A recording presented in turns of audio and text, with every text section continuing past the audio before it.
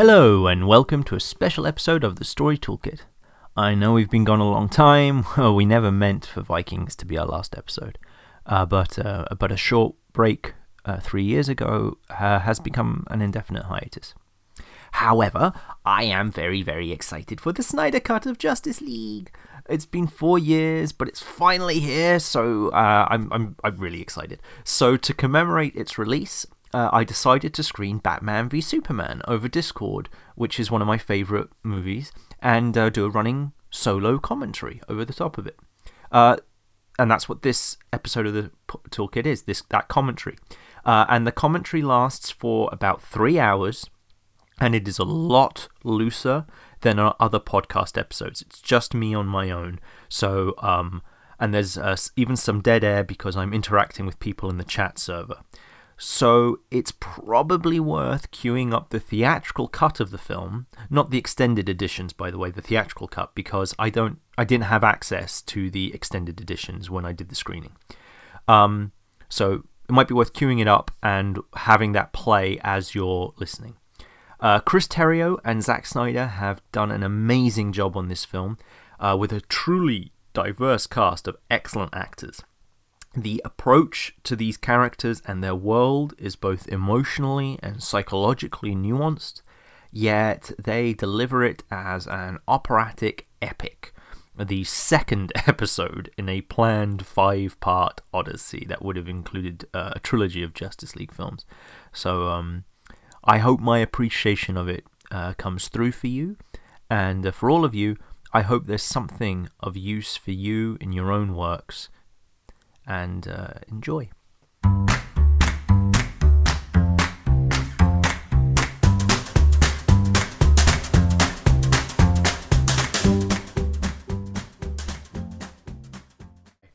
Three, two, one, and play the DVD. Right. Excellent. So, I adore this film. It's very, very good. And I guess there was a time above. Oh, there's no subtitles. I'm going to put those on for you. There were perfect things. Dying absolutes. Yeah. So I watched Man of Steel just before I put this on, and of course I'm very excited for the Snyder Cut. And Man of Steel is interesting because it's kind of two films. The first half of Man of Steel is this sort of continuous sort of vignettes of different little things. You've got the Smallville stuff, you've got the Wandering stuff, you've got the Lois stuff, you've got the Krypton stuff. So there's all these vignettes that go through, and then they all kind of come together for that last 90 minutes, which is really top action and everything. And it's a very grounded, realistic world. And this film, what's interesting is it opens here with something that Man of Steel doesn't do, which is it has slow motion. So Man of Steel doesn't do slow motion. It doesn't do the typical, what you would, I guess, call Snyderisms, I guess. That sort of thing where he does that ramping, and he doesn't do that in Man of Steel. But here, it opens with this sort of slow motion, and there's the gun coming into focus and all this. So he's already sort of started to say, well, this world is much more fantastical than what we saw in Man of Steel, and that's because, of course, he's bringing in all these characters. And what's interesting is he had to bring all these characters in. What I've heard was originally they were going to do Man of Steel 2, and it was going to have Brainiac as the villain, and he quite rightly realised that Brainiac as the villain would just be Man of Steel all over again, just be another alien invasion, city in danger, and all that stuff. And I believe they took the motivation they were going to give Lex to Bruce, to Batman, which I think is a brilliant thing, and they made the Batman v Superman thing. I don't know how true that is, that might not be true. And but he had to start building this whole expanded DC universe because he planned this as a 5-film series: Man of Steel, Batman v Superman, and then Justice League 1, 2, and 3. And Justice League 1, 2, and 3 were going to be like this big Lord of the Rings trilogy. And so this is when he had to cast everyone and get everything ready for the Justice League film. So that's why we've got Jason Momoa and Ray Fisher, because they filmed it back to back. As soon as they finished this, they were making Justice League. So this is much more closer to like a TV series than it is a film in that sense. Although this is great stuff. And this is, by the way, the theatrical cut, because I don't have the Ultimate Edition. I think that's on Blu-ray. And I don't know. I watched the Ultimate cut once. I thought it was fine. I say fine. I loved it. But I at some point I'll probably get into the way that this, like Man of Steel, has sort of two films going together that collide at the end. Which, of course, one is Batman's film and the other one is a Superman film. So we'll see how that goes anyway. Yeah. So this, of course, is all a dream. This is Batman's dream. He's not actually experiencing this. I remember when I saw this in the cinema, I'm like, wait, he can fly? What's going on? He's taking some real liberties with the cannon. And no, it's a dream. So this is all Batman talking about himself, right? When he says things that fall are fallen, he's referring to himself. He in his dream, he's being taken up out of the darkness by these bats, which is important because his psychology is that he's in the right somehow. He's in this hell, but he's in the right. And yeah, it's not true.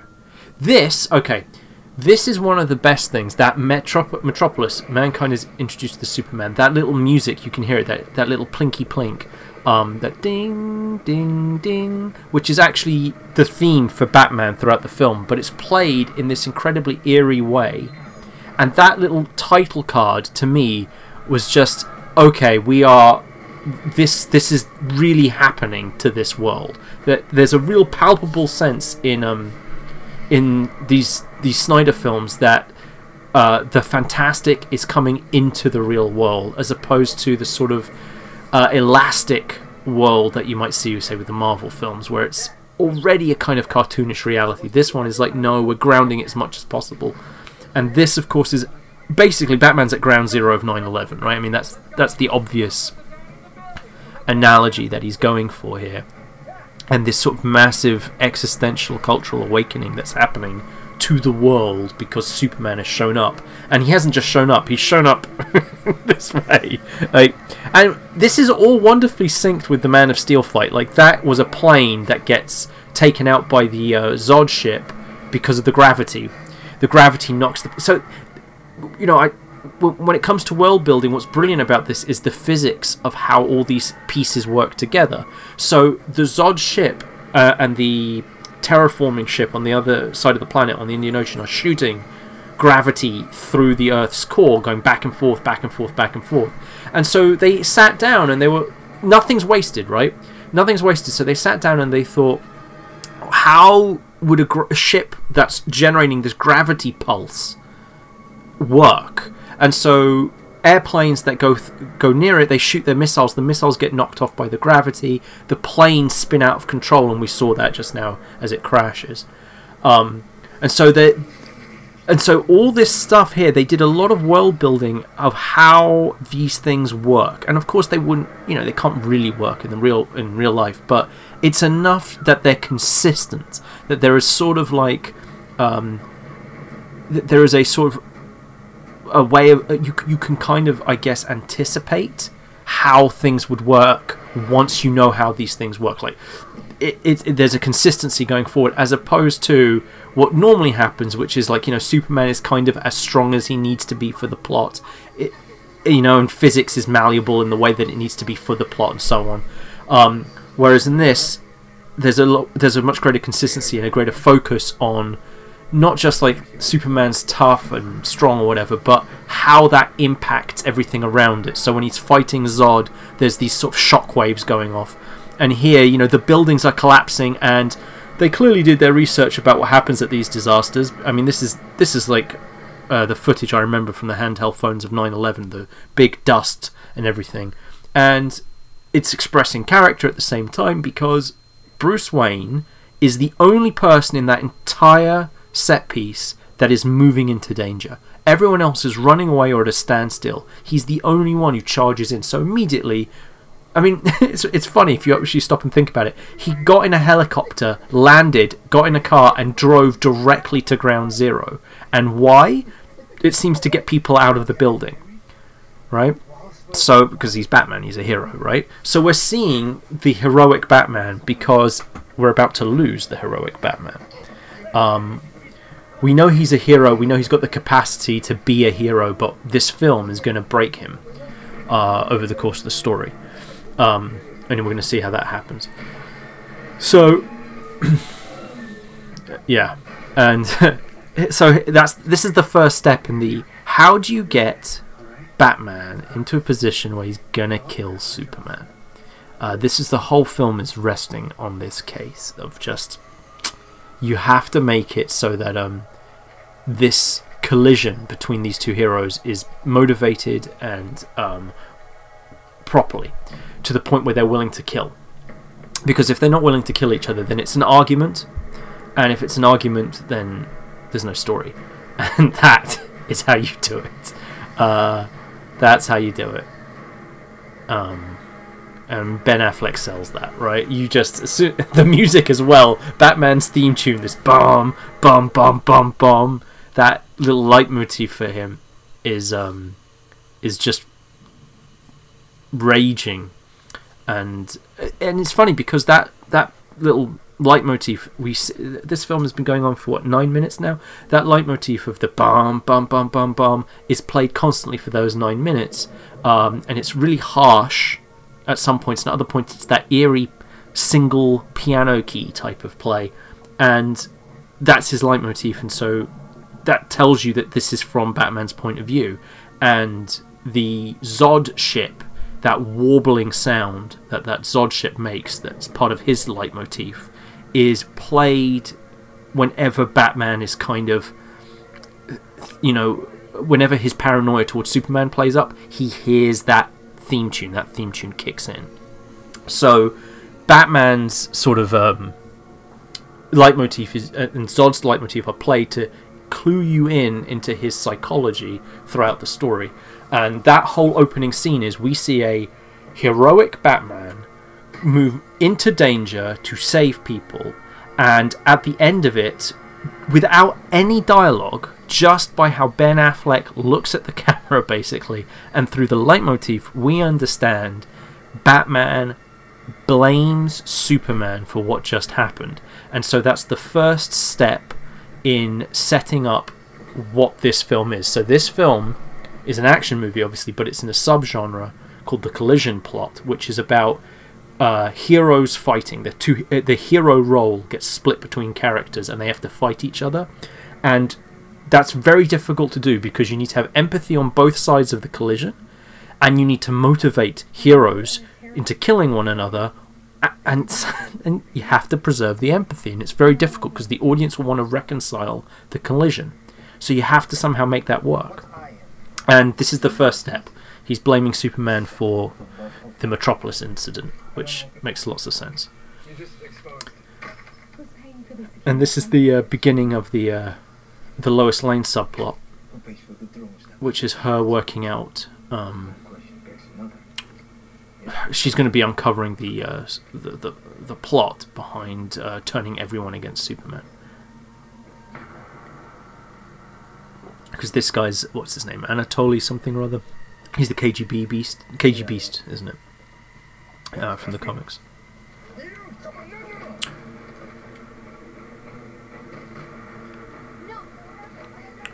So here's...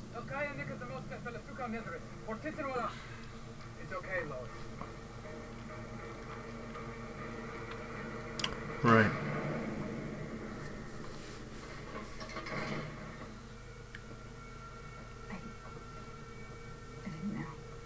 Ignorance is not the same.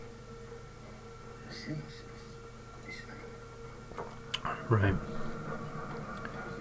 And so here comes Superman, as they expected.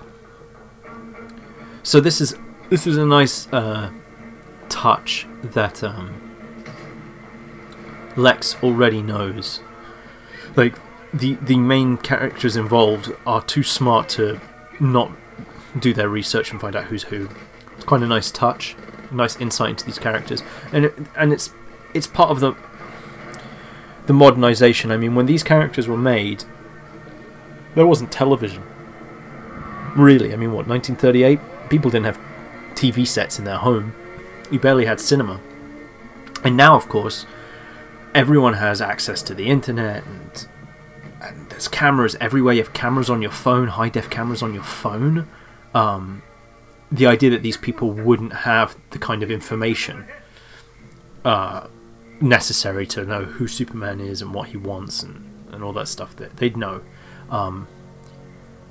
So it makes sense that Lex would know about this, and of course he sets this up. And there's Superman rescuing Lois. And the whole point of that was because those guys, they killed all those people, they shot them, and then they drove off. So I think in the Ultimate you see them set fire to it as well, but you can tell this is all fabricated testimony.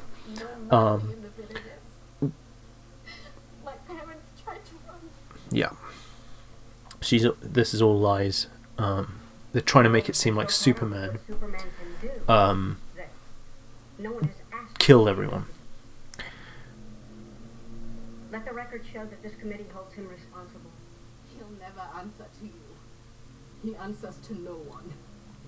Not even, I think, to God. There you go.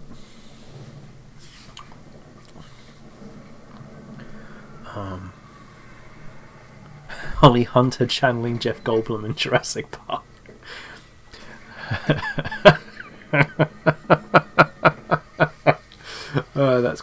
That's quite funny. Yeah. That's what he should do.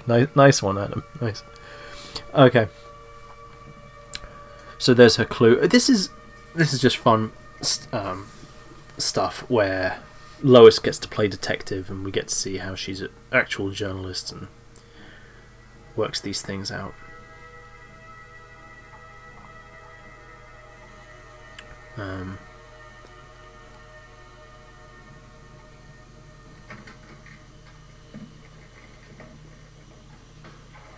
Where's Superman? Hey, I was gonna cook. Surprise you.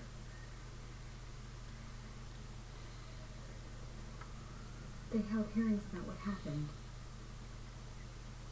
They're saying... I don't care. I don't care what they're saying.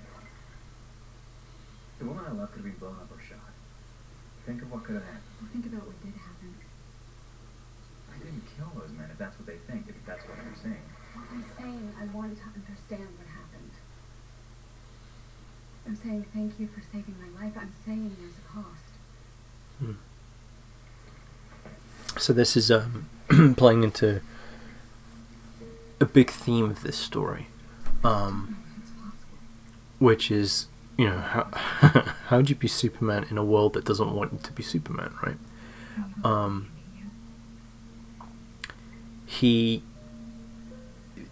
There's a setup, which is we're going to see in the nightmare scene that Lois, without Lois, he has no connection to humanity, and so he can fall. And what's not pointed out in this film, and I don't know how, I haven't seen the Snyder Cut yet, and I don't know what's going to come up, how they're going to reveal that in the Snyder Cut. But what I do know is the reason the nightmare scenario happens is not just because Lois dies and then Superman goes evil.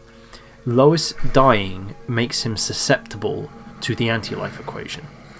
That's the whole point. So these little scenes here where he talks about, you know, I don't care about what the rest of the world thinks, I'm going to protect you, is a setup to how the anti-life equation can actually affect him through Lois. Through his love for Lois, it can twist that and turn him into the nightmare Superman. So there's all these little consistent setups for things, but that payoff isn't going to come. I don't even know if it comes in Justice League. For all I know, that's a payoff for Justice League 2. But that's what happens when you do long form plotting. Long form plotting, you cannot just typically in films, in a movie it's self-contained, so the setups and the payoffs are in the same movie. In TV, we are now used to a setup paying off hours later. And in this film, there's a bunch of setups that were to be paid off in the next film and the film after and the third one. These were envisioned essentially as a 5-film series, and essentially you can look at it as just 5 seasons, right? This is season 2, and this is setting up a payoff for season 3 or season 4 or something. And I have a lot of respect for that. It's hard to do. And here we have the Batman. This is their first introduction of Batman in this universe. They're trying to show you what he is, and of course, we're going to see a Batman that actually is intimidating. You get. They're playing this like he's a horror villain. You get why people that are, as the Joker said, they're afraid to go out at night. Because of this.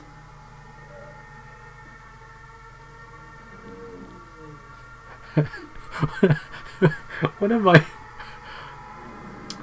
Look at him. He's hanging in the corner.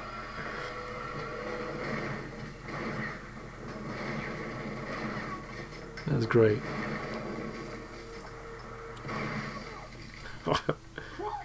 One of the things I kind of love is people who complain that he's too violent here. You are aware that this dude that he's chained to a radiator and branded with the intent that he'll get killed in prison. This guy is like a sex trafficker. It's not like he robbed a liquor store. This is not that kind of situation. This is like one of the worst human beings on the planet. Jeez. I love Jeremy Irons. I wonder Batman's scary. He's got Scar as his supporting cast. He's got villains as his supporting cast. This is great. There's nothing wrong with the microphone. There's this new layer of armor. I'll just have to rewire. So, last night was productive? No, too low level. He knew nothing. He knew nothing. This is a man who knows things. Anatoly Kniazev. There he is. Russian. So all the little... You've got a something of a narrative difficulty here, which is keeping the audience invested as you're shifting between 3 or 4 different points of view, which don't seem to be linking up. So you need to start setting up the collision by linking these things. So we know he's on the same trail as the person who was responsible for there. And so now we're seeing how they're going to connect somehow. We're criminals now. We've always been criminals. This music here. Yes, it has, sir. This is what I mean by the creeping, Everything's changed. eerie, fantastic into this world. Men fall from the sky. The gods hurl thunderbolts. Innocents die. That's how it starts. The feeling, The rage. feeling of powerlessness. It turns good men cruel. I love this. I love that. And there we now know what happened in the 18 months after he... Those eggs are so fake. We now know about the 18 months. So, as I said, how do you motivate him? So we know that he is angry. And now Alfred has just contextualized that his anger has manifested in new behavior. Batman didn't used to do this. He's only started doing this. He's turned cruel and violent. Something in him is twisting because he can't do anything about it. So they're setting up this motivation of why is Batman behaving this way? Because he's impotent. And I guess this is a time I could talk about what they've done with Batman is very prescient. This film came out in March 2016, so they'd been working on it in 2015. I think they were casting it in 2014 or whatever, so they were working on it for a couple of years beforehand, and they were very prescient because what happens to Batman is essentially he gets radicalized by a conspiracy theory. And today we are quite aware of that, quite tragically, with Brexit and Trump and all these things. People get radicalized by these things, and conspiracy theories, they always work the same way. I mean, a conspiracy theory, the way you make a conspiracy theory work, the way you can tell something is a conspiracy theory is people who believe it are not just passionate about the belief. They take their ignorance of first-hand sources and actual information as a virtue. They think their ignorance is somehow liberating them from truth, from lies, when in fact it just means they don't know anything about it. All these conspiracy theories, they never, ever, ever pay attention to first-hand sources. People who think, the government has an earthquake laser or whatever it is. People who think the Earth is flat, that moon landing didn't happen, that all Muslims are involved in taqiyya. I mean, all racism is a conspiracy theory, and it thrives. I mean, at the most bog-standard level, every racist is massively passionate about the race that they hate, and yet they know no one of that race. They know nothing of the culture. They know nothing of it, because the first step of conspiracy theory is ignore all the first-hand sources. You never listen to the people who work in it. Like, you don't listen to the scientists, you don't listen to politicians, you don't listen to any of that stuff. And that's true even when you're the president. Donald Trump held onto his conspiracy theories, and he never read anything, he never listened to anyone, but he was the president. If he wanted to go to Area 51, he could. Why didn't he? Because that's not how conspiracy theorists think. So Batman is trapped in this, right? He is sitting there in his Batcave from a distance, studying Superman, and yet he is not actually engaging with Superman. He's not talking to him. He's not trying to sort it out. He's Bruce Wayne, right? He has a lot of power. He could do a lot of things, but he's not. He's just sat in his cave, brooding, thinking, feeling impotent, getting radicalized, pumping himself full of that paranoia and that nightmare stuff in the same way that incels are constantly just, watching these YouTube channels that tell them how to hate women and all this stuff. Like, that's the world that he's in, and he's in this paranoid fantasy world.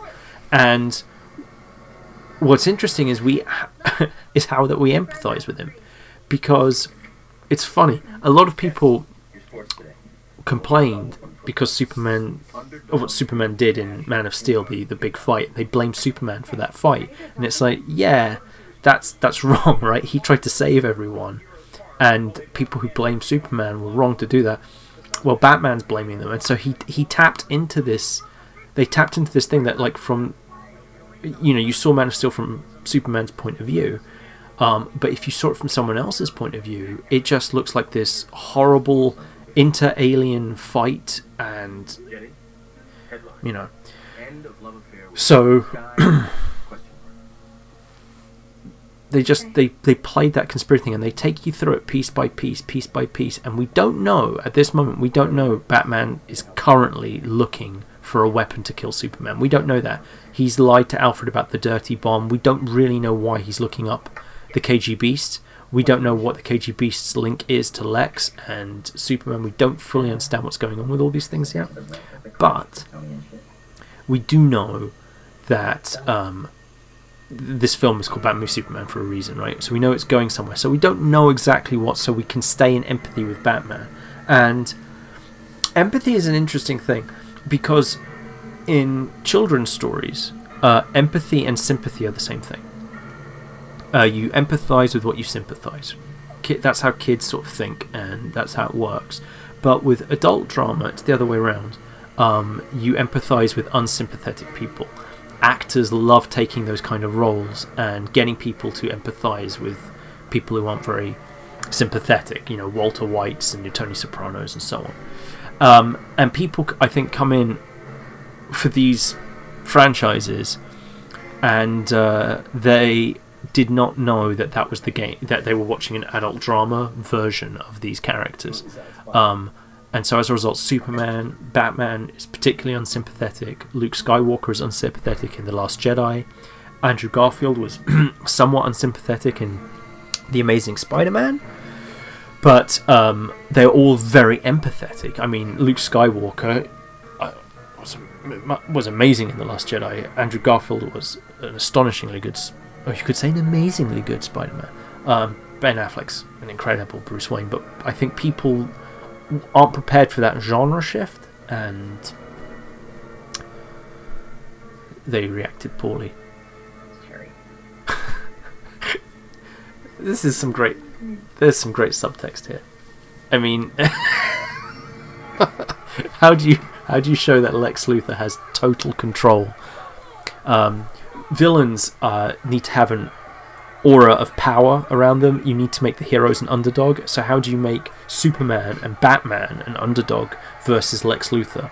And one way is you start showing how Lex Luthor has total control over the government. I mean, that cherry moment is very.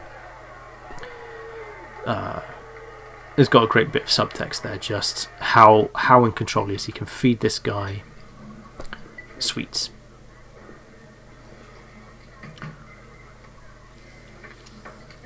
And so some of the things I was talking over, we're starting to see Superman react to the world reacting to him. Three nights with a Bolshoi ballerina, that line was all she taught me. That's all I'm sure. Good evening.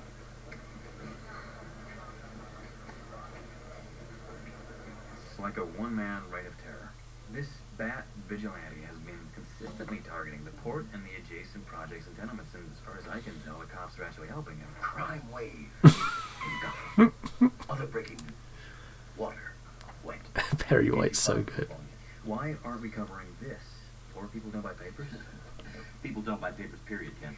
Barry, when you assign a story, you're making a choice about who matters and who's worth it. Good morning, Smallville. The American concerts died with Robert, Martin, and John. Yeah. So there you've got Superman, and he's trying to inspire, as Clark Kent, what we all wanted, right? Which is media holding people accountable. And they're not interested. There's no money in it, and they're bleeding, and they're hemorrhaging money and readership. Perry White, it seems like the planet is on the verge of bankruptcy. Coach, no extra legroom. Coach. Yeah, they're haggling over money and stuff, right? And Clark Kent wants them to do the right thing and tell truth, and Perry's like, that's not how this works. That's not the world that they live in. This was his room. And that it's a very important thing that's how this works. You see, how do you make Superman an underdog? It's not enough that Lex is going to have two missiles, that fire into opposite ends of the planet or whatever. The whole world, all its political systems, the people he wants to save, everything is causing conflict for him. Everything. He's facing conflict in every aspect of the external world. He's facing conflict inside himself, because if you notice, whenever he's Clark Kent, he's very morally convicted. He's got the great conviction of his morals. He's very indignant, and so on. But when he's Superman, he is hesitant, he's conflicted, and he doesn't know what to do. Because when he's Superman, he has the power to do whatever he wants. And so it's incumbent on him to make the right choice. And he doesn't know what the right choice is. But when he's Clark Kent, he doesn't have power. And so when he sees there's a right choice to do, he can just say, we should do this. And he's trying to get other people to make that choice for him because he's a regular person. So he can kind of be himself. He can be as indignant as he wants. So Superman is just wrestling with conflict on every aspect of his life about who he is, what his purpose is, what he should be doing in this world. And that makes him an underdog because you just look at the scope of what he has to face. and it's getting to him. It's hard. It's hard to openly go out and sincerely be yourself, and everyone is projecting the worst motivations onto you, and that's what he's dealing with, and it's breaking him, and it hurts. And I've talked about this on Twitter and so on, but this is the first time Superman feels like an immigrant, because he's dealing with racism. I told you racism is like a conspiracy theory. Batman's trapped in a paranoid 9/11 nightmare where look at the dreams he's having. He's having these crazy dreams, like something's going to come out of the tomb in a second. So he's really messed up, Batman. So again, the underdog thing, the psychology of it, his own inner mind is warring against him, as well as the fact that he's up against, this Kryptonian and all this stuff. But Superman, Zack Snyder took his. Justice League is in memory of his daughter, and his daughter was adopted, and she was adopted from China, and so he got it. He paid attention to his daughter, and he realized the wrestling she was dealing with her identity and her purpose in the world, and what value she brought to things, and so he got all that. And so there's Superman, and he goes, people wouldn't treat him nicely. He just wouldn't. And society, all our institutions wouldn't protect him, because they don't. They never do. They never protect minorities or anything like that. And so he knew he'd be dealing with all this racism, and he understood what it actually feels like. Because you're there, and you're being yourself, and you're being sincere, and people aren't reacting to you like a human being. That's how that works.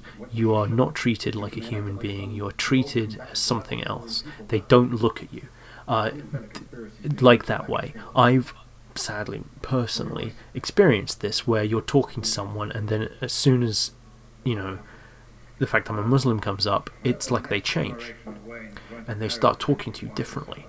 And it's like, do you not remember I was here just I was here just at the beginning of this conversation, and now I've disappeared, and you're talking to me as if it's such a bizarre feeling. And you'll notice in this film, Batman doesn't talk about Superman like a human being. They don't talk about him like a human being. They're constantly referring to him as an alien and things like that. And so Superman, when he's Clark Kent, gets to be treated like a human being. But as soon as the glasses come off, he's not a human being anymore. He's not a person. He doesn't have a humanity. People treat him as something completely different. They either exalt him, or they insult him, and or they fear him, and they can't see him. They can't see him, and that hurts. That cuts right through, and it's hurting Superman. And that is how they're going to motivate him into the fight, because they're going to just take away his optimism and his hope, piece by piece, just as they're taking away Batman's, his conscience, his principles, piece by piece. I mean, look, he's walking around this thing and he's seeing all these horrors. He wanted to go in as Batman. No, he's going to go in as Bruce. He's trying to get something done. He's trying to do it. So we can tell. There's the burnt down Wayne Manor. We can tell he's up to something. He wants to do something with Superman. We're not exactly sure what his plan is. We're not sure what Lex's plan is. Who's that? We know he's got kryptonite and everything. And so they're setting the pieces up. We know enough about these characters and their world, and the rules of how powers work and kryptonite and all that stuff, that we can start to piece it all together. We're seeing that Lois is working out that Lex was somehow behind what happened was it Nairobi? And we know that Bruce is on the trail that will probably lead him to the kryptonite. We know Lex has got the kryptonite, and we know the kryptonite is going to be necessary to get Superman, and we know Superman is aware of Batman and does not like what he's doing. But they're not all in the position they need to be. We cannot have the big fight. This is great. He just immediately hears it and knows Bruce Wayne's Batman. I love that. I love that so much. Oh, that's a cute little thing. He talks about Zeus and in a silly way, and Wonder Woman is just like, ugh. That's cute. I never picked up on that.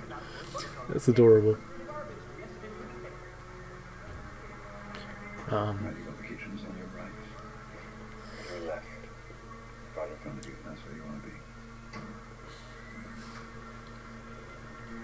This is great stuff.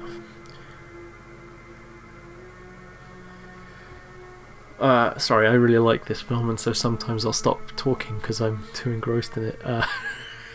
Also, I don't have Luke with me, and Luke is normally the one who keeps me on track, so I might be rambling and not finishing my thoughts. You need to let me know if I'm doing that. His room's upstairs. Great. I'm okay. Here's an interesting thing. Snyder's casting decisions. It's very sad, the kind of way people talk about him.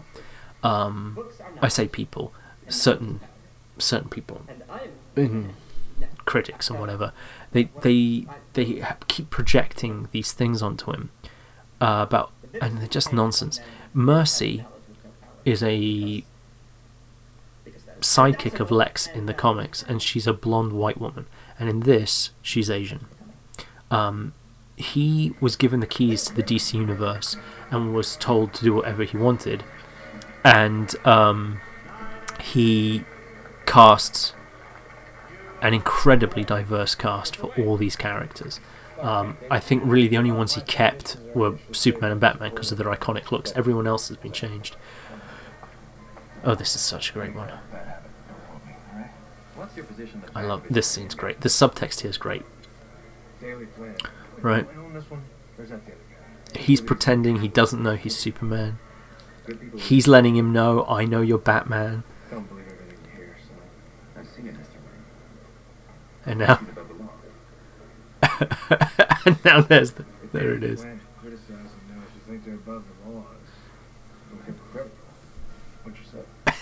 I mean, like, they know.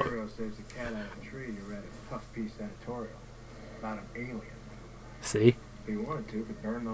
An alien. The way he says it. Right? And look how that affects him. Maybe it's the Gotham City in me. We just have a bad history with freaks dressed like clowns. And now he's calling him a serial killer. Right? That's what he's done. He's just told him he's a serial killer. And Lex comes in, pretending he doesn't know, and he knows. I thought I'd come drink the dry. Well, you're welcome. You should out to harbor more often, though. I'd love to show you my labs. Maybe we could partner on something. My R&D is up to all sorts of no good. And he says that knowing he's hacking his system. Looks like the transfer's complete. Mr. Luther. Yes. The governor. Next time. There you go. Can you not hear me? Or is that... You can hear me, right? You can hear me fine.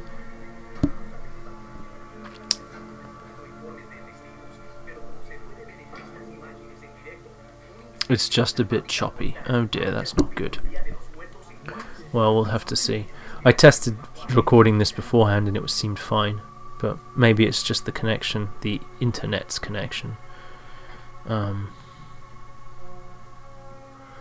if it's the internet connection, that's not a big deal, because then that means the microphone's recording fine and I can just put it up. You are on the other side of the planet. You're right, Jordan. It might just be that. We'll see. And so...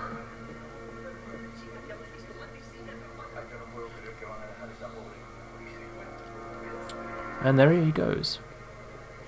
Off to do the right thing. Adam is just saying, I hadn't realised how much the film is set up. A lot of recent movies seem to feel the need to have constant action, but this is just as compelling, more so if anything. There hasn't been any real... Like, this... We are 42 minutes into the film, and Batman and Superman have yet to... That was the first time they interacted, as Clark and Bruce. This film knows they really don't get another... You can't... I mean... It's what I was saying about the collision plot. You have to build up the motivation of the colliding heroes. You cannot just... You have to... The whole fun of that kind of story is on their motivation. So you've got to take the time to set it up. And so here we are, 43 minutes now in, and he's just taking it in time. Here's Batman, here's Superman, back and forth. So here we have a bit more for Superman now, right? Everyone is talking about what should Superman do, right? This is essentially Superman's inner monologue. That's what's going on in his head, right? All this. Individual engaging in these state-level interventions should give us all pause. Human beings have a horrible track record of... And you notice what he's doing, right? Superman is not going around deposing tyrants and punching people. He's literally only doing disaster relief. And that's why Lois earlier on says, thank you for saving me, but it's another echo of what his father told him in Man of Steel about, maybe you don't save the kids in the bus. Superman cannot just go out and do whatever he wants, because that's not necessarily the right thing to do in the first place. But so he's going for really clear black and white situations. He's just going down, saving people who are about to die, which in turn makes people's worry about him all the more tragic, because he's not... The only time he gets involved in anything political is when he saves Lois. Otherwise, it's all disaster relief. And and from his point of view, that's not someone asking a human being, right? They're not seeing him as a human. So everyone is either terrified of him, or they're exalting him, right? And he can't just... There is. And see? He just shakes his head like, what the hell do you do? I mean, what can he do about that? How would you make Superman an underdog? That's how. You're using his conscience. It's great. It's really great. How do you make him an underdog? Who the hell are you?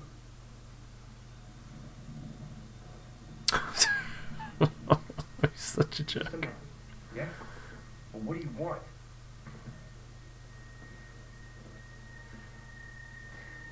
To help you stand for something. Oof.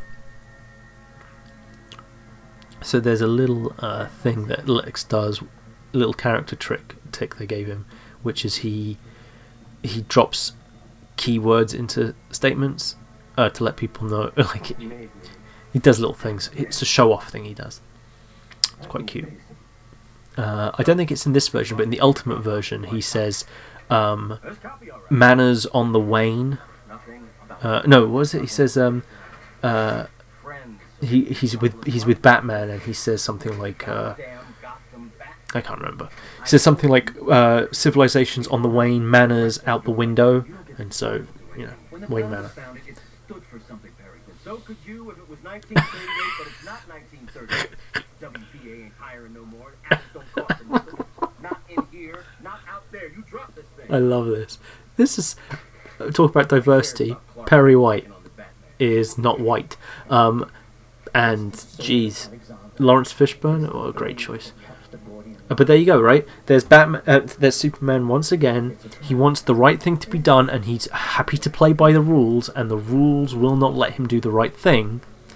And he can break those rules. So should he just break them? Should he just... I mean, what does he do? It's a fake. He's trying to do it the... you know that there's that phrase of the peaceful protest, when people said you should protest peacefully, when people were marching in the streets and all this for the Black Lives Matter and the women's rights marches and all this stuff. They should do it peacefully. And so when a sports personality takes a knee, suddenly that's an insult. And it's like, you don't believe in that stuff. The rules are designed, you're never allowed to actually challenge power. You're never allowed to stand up for these things. It's not something you're allowed to do. And so there's, on one hand, is Clark Kent. He's trying to do it properly and effect change through systems. That's not working. As Superman, he's trying to effect change through inspiration by just saving people and doing good and trying to get trust. And that's not working because everyone is so against him. And what does he do? I mean, if he starts doing what he wants to do as Clark, as Superman, there's a reason everyone would be really scared. And it would spark things, and it would get much worse. So what does he do? No, it's true what they say about little boys. Born with no He has to build their trust, right? I cannot steal your bride. I borrowed it. And here's Wonder Woman. You'll find it in the glove compartment of your car. Mr. Wade? And this is great. There's a great, wonderful sense of intrigue of who is she, what's she up to. I mean, we know she's Wonder Woman, but we don't know what she's doing and what her plan is, and how is she going to fit into this story. We don't really know. So there's a wonderful level of just how to keep your interest as they keep setting things up, slowly burning the story. And so you just keep drip feeding little pieces of, what's the nightmare scene? I'm talking. There's all this foreshadowing of things to come, and you're wondering how this is paying off. And here we have the nightmare scene. This would have been Justice League 2 or 3. This hell. I remember when I first saw this film, I couldn't believe we were seeing this. I mean, Marvel spent 10 years building up to Thanos and just constantly teasing us. I mean, I love the Marvel movies to some extent, but what I really hated was the way they did the long form storytelling, because it was just obviously improvised. It was lots of empty teases that never went anywhere. And here, straight away, I remember Mark Gatiss and Stephen Moffat talking about Sherlock, the one they did with Martin Freeman and Benedict Cumberbatch. Originally they wanted to tease Moriarty for a long time, and then they just went, why bother? Why not have him straight away?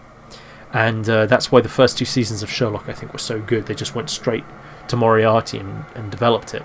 And to throw this in straight away at this moment just kicks the story into,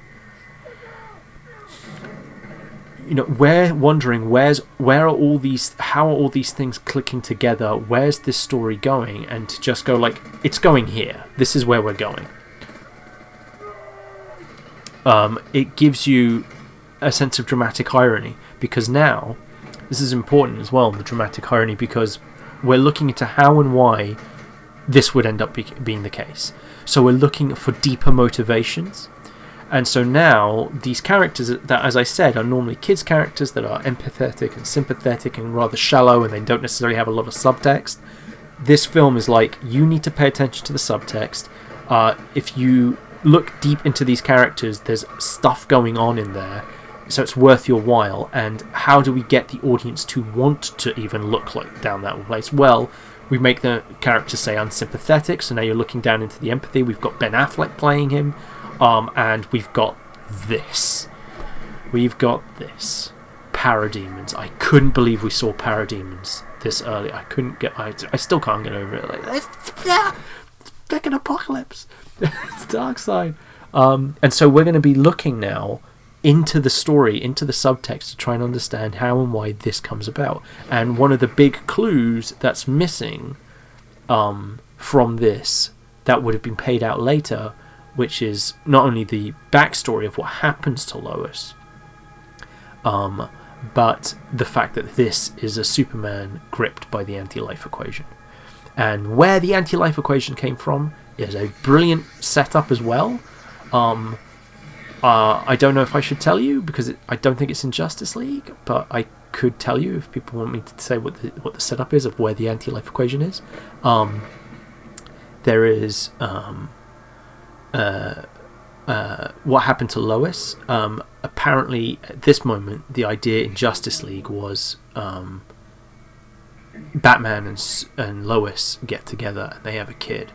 And so that's what he's referring to here, but they were going to change that, so it's fine, really, I think. Oh, this. This. I just can't get over it. Straight off the bat. Boom.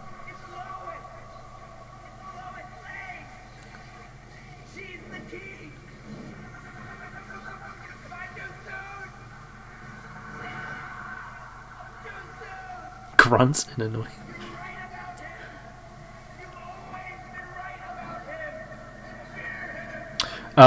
Talking about the physics of this world, that time travel. Okay, so by the way, all the papers fluttering around tell you that wasn't a dream. That's how you know that really happened. That the way Flash shows up, there's a sense of like this is really tough, painful. I wonder if Flash actually survives that. I don't know. But you can tell that there's a reality to him doing that little time travel trick. It's not just like he presses a button on his Ant-Man suit and time travels. Like I know it sounds like I'm insulting Endgame. I liked Endgame very much, but the time travel stuff I thought was the way they got into the time travel was not a particularly good example of world building. Tony Stark just developing it and then having a button. It's like, well, now they have a time machine, and that's a problem going forward. Whereas this, there's rules in it. In fact, the rules of the time travel are fascinating. They can't try and travel anywhere they want. They have to time travel to when the Earth is in a similar position to when they're time traveling to, because of the planet moves. So they have to factor in space as well, which I really like. So there's only 2 options, and that comes up later anyway in whichever Justice League, I don't know. That's Lex Luthor, by the way, sending the photos. So again, pushing these characters into a fight, and once we see how, and you notice, right? But how do we're pushing Batman towards Superman. We have the nightmare scene, we have this scene, and cut in between it we have Superman getting the photography, the photos. And here's Batman laying out what his plan is and what he's going to do, which is he's planning to murder Superman. If we believe there's even a 1% chance that he is our enemy, we have to take it as an absolute. And we have to destroy him. He is not our enemy. Not today.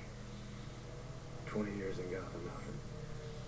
We've seen what promises are worth. How many good guys are left? How many stayed that way? And yeah, that's him, right? He's not staying good, and he can't see it. So we're thinking, we want him to be Batman, and we get why he's on this. We get it. Like, you go, geez, yeah, Superman is quite scary. So you're going back and forth between these two things. You're in empathy with Batman, but you don't necessarily agree with where he is, but you have empathy with him. If you think that Superman is a murderer, then because the way you have empathy is you look for the center of good in a world. There's a value-charged landscape, and you look for the positives. And whatever that positive might be. And in this, Batman is the only one who is actively trying to do something good. If that makes sense. What he's doing is wrong, and we don't think it's good, but we kind of empathize with the fact that he's very proactive. Everyone else is reactive or inactive in some way, but Batman isn't. Batman is actively going out there, and so his activity, his lack of hesitation is actually very empathetic. It draws us in. Superman, on the other hand, is the only person in the film who seems to have a real, genuine conscience and wants everyone to be better. Everyone else is kind of happy to accept the world as it is, and even though that the world that as it is horrible, he's the only one who wants it to be better. Even Batman doesn't want it to be better. So we empathize with them in different ways. If we empathize with them in the exact same way for the exact same reasons, we'd just be like, guys, you want the same thing, why are you fighting? So the fact that these characters are polarized in that way makes us empathize with them. And even though we don't necessarily like what Batman is doing or how he is, and also he's Batman. I mean, he's cool, right? He's Ben Affleck, he's just cool. But I think some people are genuinely like, why is Batman not nice? You know, I want to like my superheroes. It's like, he's not a likable person. This guy right now is going after terrorists and sex traffickers in order to murder Superman. Like, this is not a time for him to be like, I don't know, you know. It's just, I don't know, it makes perfect sense to me. Adam, you've said limits on the magic. What does that mean?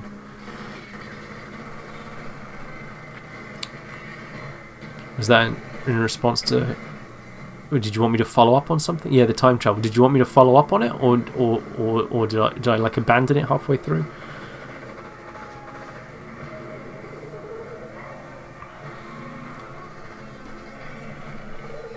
Oh, I was pointing out the limits. Yeah, that's this. Okay, yes, you're quite right. There are limits on the time travel. They can't just teleport to any time, any place. There's certain limits in place. So it means the audience, there's a consistency of rules that the audience can then play with, and that means they have expectations that you can then reverse and generate turning points. The way that it works, coincidence is when something just happens out of nowhere without any reason. Contrivance is when something happens and it's logical and it's set up, but there's no insight. It just happens, and that's a contrivance, right? So they set up the rules of time travel in Endgame, for example, but there's no real insight into it. It's just, this is just how it works, right?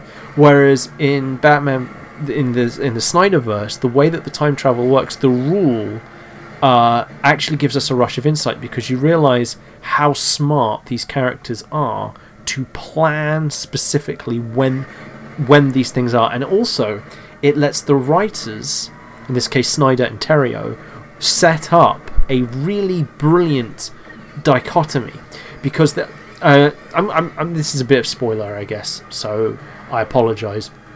But I don't know if this happens in the Snyder Cut, but this is what was going to happen. Oh wait, hold on, I've got to talk about this. Look, we're talking about power and magic. Watch this. Watch as he hits him with the car, and he doesn't flinch. Just amazing, like how strong he is, right? Yeah, you're right, Adam. Superman's problem is that he has no real. He doesn't.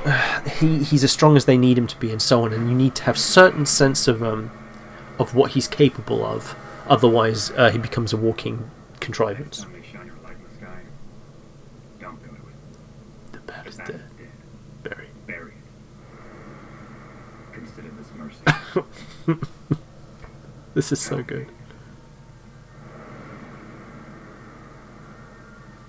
Do you bleed? Look at Superman's face there, right? He's trying to intimidate Batman, right? That's what he's doing. He's trying to intimidate him. He doesn't know there's kryptonite in that thing. He doesn't know anything about that. It was the worst possible time for him to do that. So he shows up, and Batman is just like, yeah, you can't scare me. I love that. And he's so... And like, the way Superman looks at him and walks away, that was Superman trying to not have the fight. He doesn't want the fight, right? And so we know Superman is not in a position to get into this fight. So Superman's not motivated. But Batman would have taken him right then and there if he had the kryptonite. He would have just gone straight for him. So just to quickly go back to the time travel, by saying that they can only go back to a specific point where the planets are in the same position in the past, so you don't have to navigate through space. They created a situation where there's two possibilities where they can send Flash back.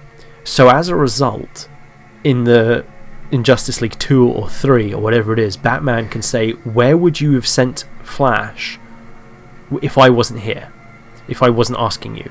And they go, well, I would have sent him this one. It's like, you send him in the other one because you sent him there and that didn't work. It was too early and I didn't know what he was talking about. You need to send him to the other one, right? Hence the, am I too soon? I'm too soon, right? So the second chance, and so of course it means now that they have this great thing where they can set up when would be the worst possible moment for the second shot, right? And that can be the time Flash comes in, and so they work that out. So it's a great way of, like, you're sort of stacking the deck in your favor. You've got your, you know, instead of just going like, well, they can just make you've created these rules that inspire you to come up with something really cool and interesting, as opposed to just like, well, I can press a button and they can like, what was it? They have one charge. They have one charge, but they break that. You know, they go back to the pin particles in the 70s, and it's like, well, once they come back to the future and they have more pin particles, they can just go back again, and they can just keep going back and forth in time. And at the end of the film, they just casually let Captain America go back and drop off all the Infinity Stones, and it's like they've got a time machine. Like that's what happens in Endgame, and that kind of breaks it a bit. But in Endgame's case, Endgame is such a wonderful film. It's so engaging and it's so much fun. You just go, you know what? I'm going to ignore that stuff, because if I pick at that stuff, I'm going to be upset. So I'm not going to pick at it. I'm just going to leave it be. But it's nice when you have something where if you do sort of pick at it, it doesn't. It gets better rather than worse. It ages. That's what aging well does. But it's different flavor of ice cream. It's fine. If you're not breaking people's deal, if it's not a deal breaker, if people are happy with it, doesn't matter. There's no,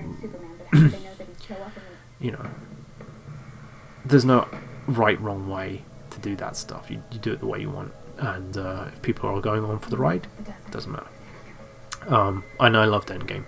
That stuff annoyed me, but it got my feeling is they didn't use the time travel to get out of the story. They used time travel to get into the story, and so I'm okay with it. Because to me, like, yeah, you give them the premise. Yeah, they want to get into it, let them get into it, then the fun can happen. Finish. It doesn't rest on time travel solving the story for them. The Infinity Gauntlet, on the other hand, they did a great job with, right? Because they came up with the rule that he has to close his hand to use the gauntlet. So they used that to its great degree, had all this fantastic choreography about stopping Thanos from closing his hand in both films. So that stuff was excellent. So I want to make it clear, I'm not bashing on Endgame. I really like Endgame. I think it's excellent. But I think the time travel here is, the way they've done it is very, very good.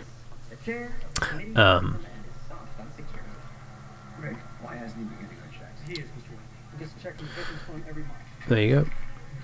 He doesn't return them. Lex returns them and sends them back with all this nonsense written on it.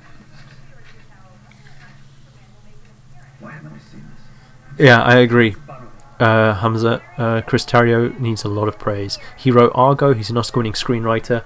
When Ben Affleck came on, they brought Chris Terrio with him, and Chris Terrio did a lot of work to build this world up. Chris Terrio actually was talking about, before Justice League came out and everything bad went down, when it was still going, he said how much he loved writing Justice League because of the example he gave was, one day I'm studying the physics of redshift. And so that was obviously him talking about how they were designing the time travel story. Or maybe something else, I don't know. But he clearly was rolling his sleeves up to get into the science of it, to come up with really interesting rules and repercussions for how all this fantastic stuff would work, so that he had ammunition to turn into scenes that would then create payoffs and insight.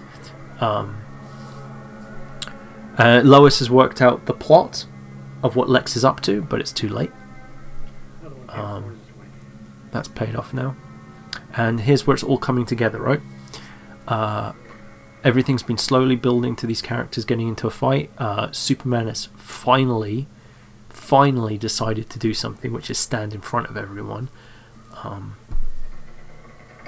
Yep, you're right, Hamza. There's a whole bunch of anti-alien signage outside, and it is extremely prescient. That was 2016, and he basically Terrio and Snyder were doing MAGA rallies months before MAGA rallies started. Because remember, this film would have been done in 2015. Let me say at the outset that I'm grateful to our witness for coming before. And they would have been planning it in 2014. So that's worth pointing out, by the way. This film was in pre-production for 3 years. That does not happen with most superhero films, most action films. They are nowhere near that. They don't have. They spent 3 years building up the Justice League trilogy, and this 5-film arc. They spent 3 years casting it, researching it, building it, doing all that stuff, and Justice League is like the big payoff and setup. And you don't get that. Like, you just don't get that kind of pre-production into things. I think Ant-Man was in pre-production for 8 years, and in the end, at the very last minute, Edgar Wright dropped out over creative differences, apparently. So, you know, it's not common that happens. He really took it. They really did a lot. And she realizes just what's gone wrong.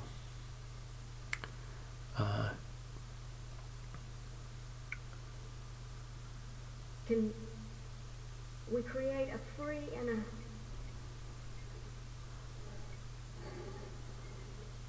I mean, this is Lex showing off, right?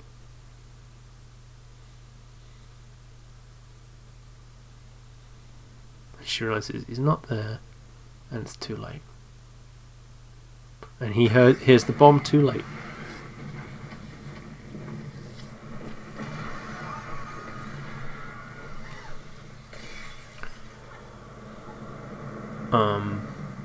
I noticed no one said anything. There was no music. This is what I was talking about with subtext. If you're not prepared to actually... This is done like a proper... not proper, that's the wrong word. This is done like an adult drama. You've got to pay attention to the actors' behaviours and the gestures and the subtext. And if you don't, you're going to miss out on plot points. This, and look at this. Look this scene here. There, he's made the decision. I'm going to kill him. And nothing, not one word of dialogue. And why? Because we know what's going on in Batman's head, and he blames himself. He blames himself that his waiting around has let people get out of control and blow things up. He doesn't, no one thinks Superman blew up the place. They all know that this Wally guy did. But in Bruce's mind, Wally lost his legs because of the Metropolis thing.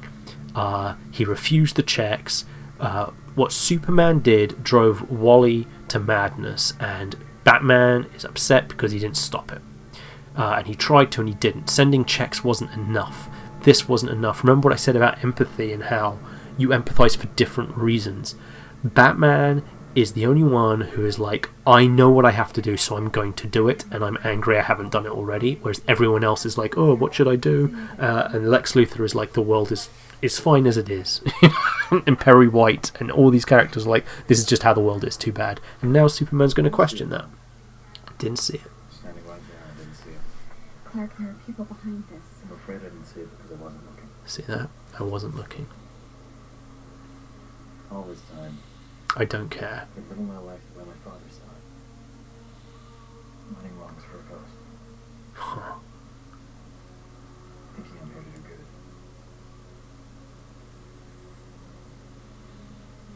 Superman was never real. Just the dream of a farmer from Kansas. See that? That farmer's dream is all some people have. It's all that gives them hope. He doesn't feel like Superman, so how can he be Superman, right? He just wants to be himself.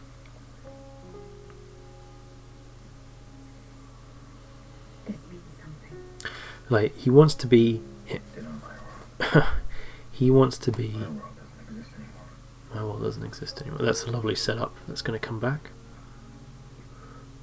He doesn't feel connected to humanity because humanity doesn't treat him.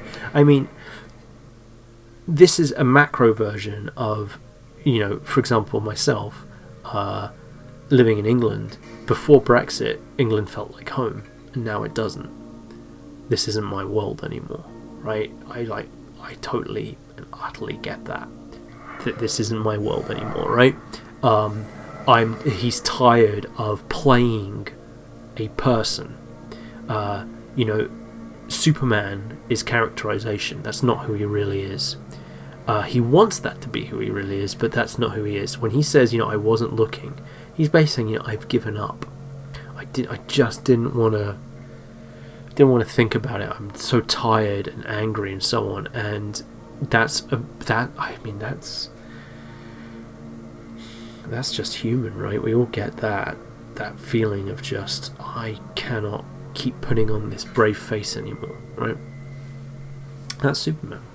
That's what they did with Superman. And one of the joys about these characters sort of maturing, as it were, mature sounds a little derogatory to the other versions, and I don't mean it in that way, but the idea that they're aimed at a more emotionally nuanced age demographic, I guess, is the wonderful thing about it is these childhood characters get to grow up with us, and when you're a kid, these characters, stories are equipment for living, so when you're a kid, these kids help you. There's always that thing about, I could take on being bullied because I had my superhero comics and so on. These kids help you at that level. When they stay there, okay, that's fine. The next generation of kids get to engage with them in the same way you did, and that's wonderful. But when they're able to grow up with you, these things get to accompany you through life, teaching you more nuanced and different lessons as they go through. And for me, I've always liked Superman. I've always loved him. And I like the Christopher Reeve Superman. The Christopher Reeve Superman is basically, he's your friend. That's how Christopher Reeve said him. It's like, he's the friend. The kid who reads comics is on their own. They don't spend a lot of time with people, but they've got Superman and he's their friend, right? That's very much the feeling you get if you watch Star Trek The Next Generation. And it's wonderful. But at some point, you grow older, and that's not really what you need anymore. And in this case, you've got this thing where, this is how horrible sort of peer pressure, or not peer pressure, but like racism and so on can be. It just makes you not want to be you anymore. You stop seeing yourself reflected in other people's eyes, and then you start wondering who you really are, and you don't know where you belong. And then, so having Superman go through that, it's like it means something. It's good. And here we are having Wonder Woman setups.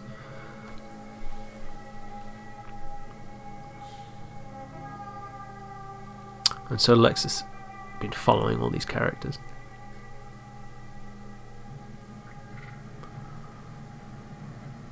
Oh, and here comes Wonder Woman's theme tune. Oh, it's such a good theme tune. Oh wait, I don't think... Is he going to go through the full... There it is.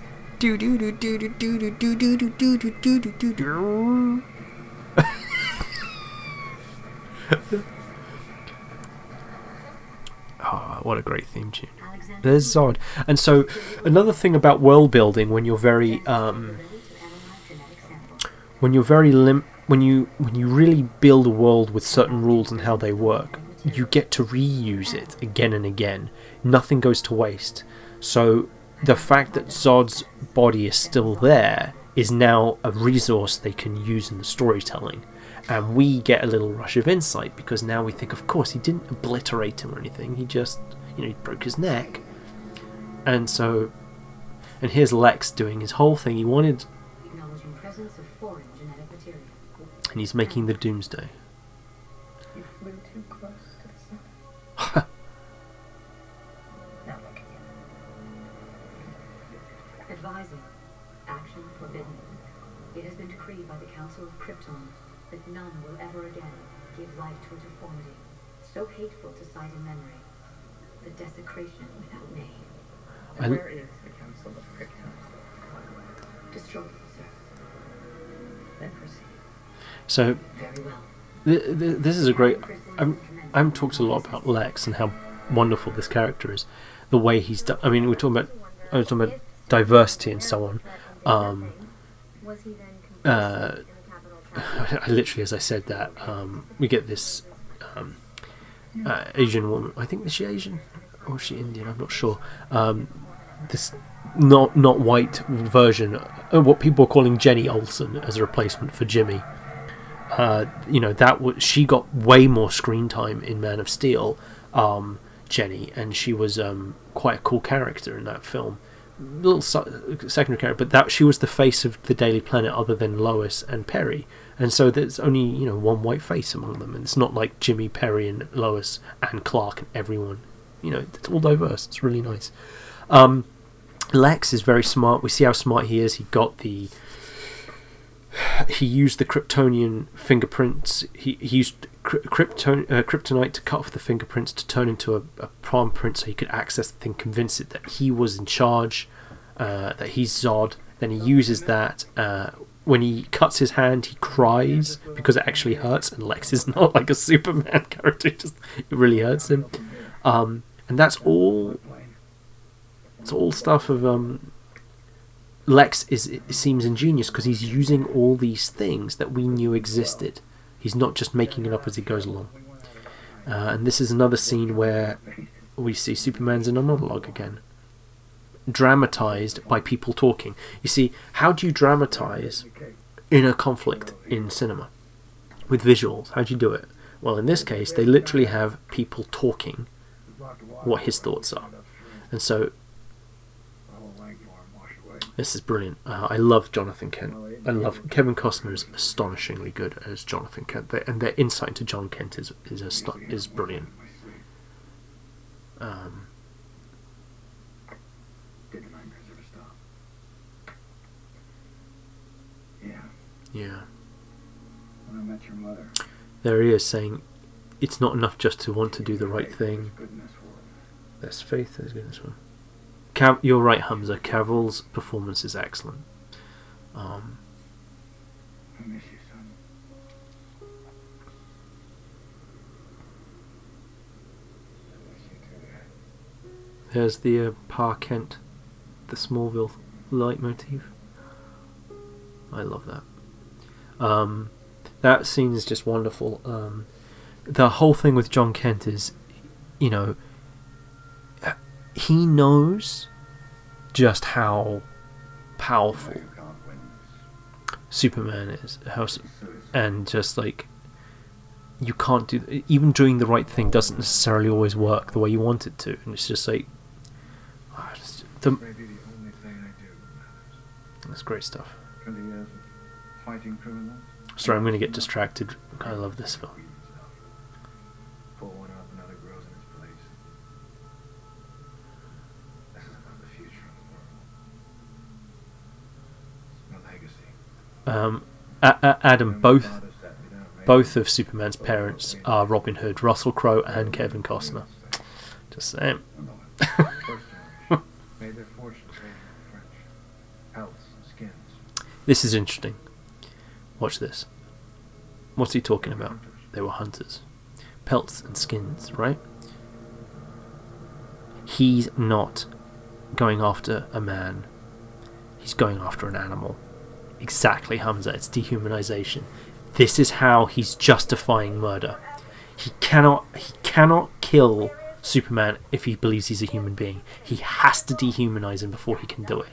And so, and this is going to have an incredible payoff later, but he has to constantly dehumanize him in his head. He cannot possibly, and that's why, I mean, as I was talking about conspiracy theories, it's all dehumanization, and to dehumanize people you have to distance yourself. That's why they can't talk to first-hand sources.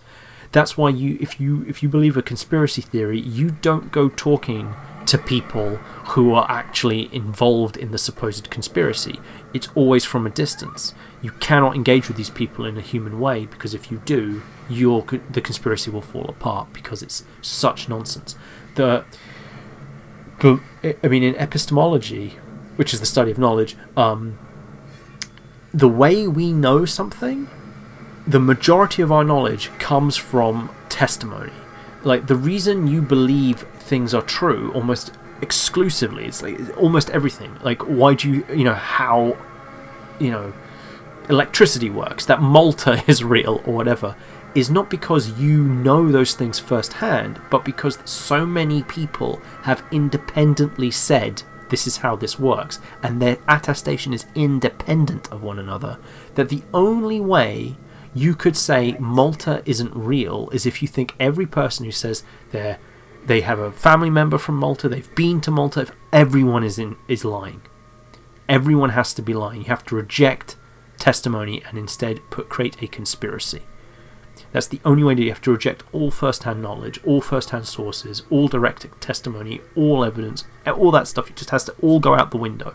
So conspiracy theories reject a principle of knowledge that is the overwhelming principle of how we know almost anything as individuals. Like, for example, take any scientific thing. The majority of science is not believed because people have done the evidence, they've researched the data, they've actually done the experiments or anything like that. They believe it because other people said, we did this experiment and these were our results, and then scientists peer review that and say, yes, we agree, this what you're saying is true, and then we believe those scientists that that's true, and so on. And the reason is it's all independent. And so if you start saying that everyone involved is lying, you create a conspiracy. And you can only keep that up if you dehumanize everyone, because you have to say everyone is lying to you all the time, right? And that's what's dehumanizing. It's not you just think they're wrong, you think they're lying. Everyone is lying, and you cannot live like that. If you keep thinking everyone is lying, you turn into a paranoid, right? And and then you have to start putting all these motivations behind them and everything, and conspiracy theories are everywhere. The whole belief that the Snyder Cut didn't exist was a conspiracy theory. If you look at it, people ignored first-hand testimony from everyone involved in that film. They ignored it from Jason Momoa, Ray Fisher, they ignored it from stage crew, they ignored it from everyone involved. It's been up for 3 years. There is a little 3-minute interview with Sam Benjamin. You can just look this up on YouTube. Sam Benjamin, Green Lantern, enter. There was a 3-minute interview from 3 years ago where he talks about how he was in a 20-minute story arc in Justice League that was cut, but he filmed the whole thing. We knew from day one that there was a full-on Snyder Cut that was filmed, and one critic, one comics professional after another, constantly perpetuating this conspiracy theory that all these people were lying about it. All of them, right? And that's why you had this weird thing about Snyder fans are super toxic and all this stuff. It's like, you are the toxic ones. You're perpetuating this conspiracy theory that is obviously false, and you're getting nothing out of it. It was just like talking to flat earthers and Brexiteers. I couldn't believe it. Comics professionals tweeting things like, how could the Snyder Cut cost $70 million if it was finished? That's impossible. And it's like, dude, they have to get the score. They have to do the CGI. $70 million? I mean, of course, Steppenwolf, the fights, the editing, like, if you just break it down, if you talk to anyone who makes films, $70 million for a 4-hour movie, blockbuster, just like, he can have filmed everything, right? They could even, $70 million is cheap, right? So, it's conspiracy theory. You have to reject first-hand testimony. You can't deal with them, so you have to dehumanize, and that's what what Batman's doing. And here is how do you get Superman into it? I figured out way back. God is all powerful. Cannot be all. This is the problem of evil, the fantastic philosophical thing, which is supposed to prove that God does not exist because he can't be all good and all powerful, and it's logically contradictory. And that works for Christianity, but it doesn't actually work for many other religions, including Islam, because the phrase "all good" is not correct. In Islam, Allah is referred to as the most powerful and the most good, not the all. So he's not. So that kind of language doesn't restrict his morality and doesn't restrict his power. Whereas when you say all, you create this logical abstraction with semantics. And Christians have Christian philosophers have. I mean, the funny thing about the problem of evil is it was coined in 1955 by Mackie, I think his name was, and Alvin Plantinga, I think 20 years later, disproved it logically. Alvin Plantinga is a Christian philosopher, and he disproved it 20 years later. And Mackie has said that since, I mean, he's dead now, I think, but he admitted that the problem of evil doesn't work, and no one in serious philosophical circles actually takes it seriously anymore. As a philosophical thing. But it's interesting because Lex is very young and he's immature, and I mean I say he's immature and he's literally throwing Polaroids of this woman, and he's playing with him and doing all this stuff. He has a very and his whole idea of is his view of God was based on his childhood abuse and all this, so his idea of God is very childish. And I think it's really well done. It's got that sort of aspiration of deep philosophy that he's forcing onto Superman. But I like theology and philosophy, and I think it's worthwhile. AFC is asking me, do you think Bruce in this film believes in God? I don't think he does. I don't think he does. Maybe he does. I don't know. You'd have to ask probably Ben Affleck. I have no idea. But Lex is very much one of those anti-theistic people who clearly hates religion, but he's obsessed with it, right? He keeps referring to things in a theological view. He treats Darkseid and all this stuff as gods, right? Doomsday. All this biblical imagery is coming from Lex. And it's all built into Lex because Lex has this obsession with power, right? And sort of manifesting himself as a god, right? Which again is another sort of Christian thing, which is this and paganistic thing, which is God can be a man. In other religions, it's simply not possible. It's absolutely not. That's shirk in Islam. It's absolutely not the case. But so there's an interesting thing of just where his theology is coming from and how he's looking at it. And he's really, Lex in this, I think, is excellent. The way they've done it. He's this tech billionaire Silicon Valley kid. We talk about prescience, right? We're talking about conspiracy theories and MAGA. I mean, also part of that prescience is the fact that the villain is Mark Zuckerberg. Sorry, I should get back to this. The motivation of characters. No one stays good in this world. How do we get Superman into a position where he's willing to kill Batman? We totally, utterly break his spirit. He's off now, and we're wondering if he's really going to kill. If he's going to kill Batman, we know Batman's up for it. But we don't know if Superman is. And by the way, it's worth pointing out when he was sadistically playing with Superman, Lex kept saying Martha, Martha, Martha, Martha to keep it in your head because that's going to pay off in a bit. But Superman's like, no one stays good in this world. He doesn't want to go off and do this. He just doesn't know what else to do. He can't just let his mother die. He can't do it. And he hates Batman. This is important. He doesn't like Batman, right? They've set up he's not friends with Batman. And so it's this thing where you have to actually make it a choice. You have to balance it so it's an actual choice. One of the reasons I love Homecoming, the Spider-Man Homecoming film, is the whole fun of Spider-Man is his choice is I could stop the villain or I could take MJ to the prom, right? And it doesn't work if the villain's plan is to blow up Manhattan because they're not equal. You have to balance it. So Homecoming, it's like, well, I could let Vulture get away with just a robbery of a drone ship where no one will get hurt, or I could take Liz to the homecoming dance. So it's balanced, right? And in this, if he liked Superman and respected Superman, and if Superman liked and respected Batman, and if Batman was this wonderful heroic paragon, this would not be a choice. He would never pick to kill him, and we know that going in. But in this kind of environment where we know they don't like each other, where Batman actively wants to kill him, there's a genuine sense of we don't know which direction Superman might pick, and we know which direction we want him to pick. We just don't know how he's going to break this Gordian knot of a problem, and that builds that collision more and more. And these are all, by the way, these are great setups for what's coming. I really appreciate having post-credit scenes in the film as opposed to making me wait 5 minutes after the credits. And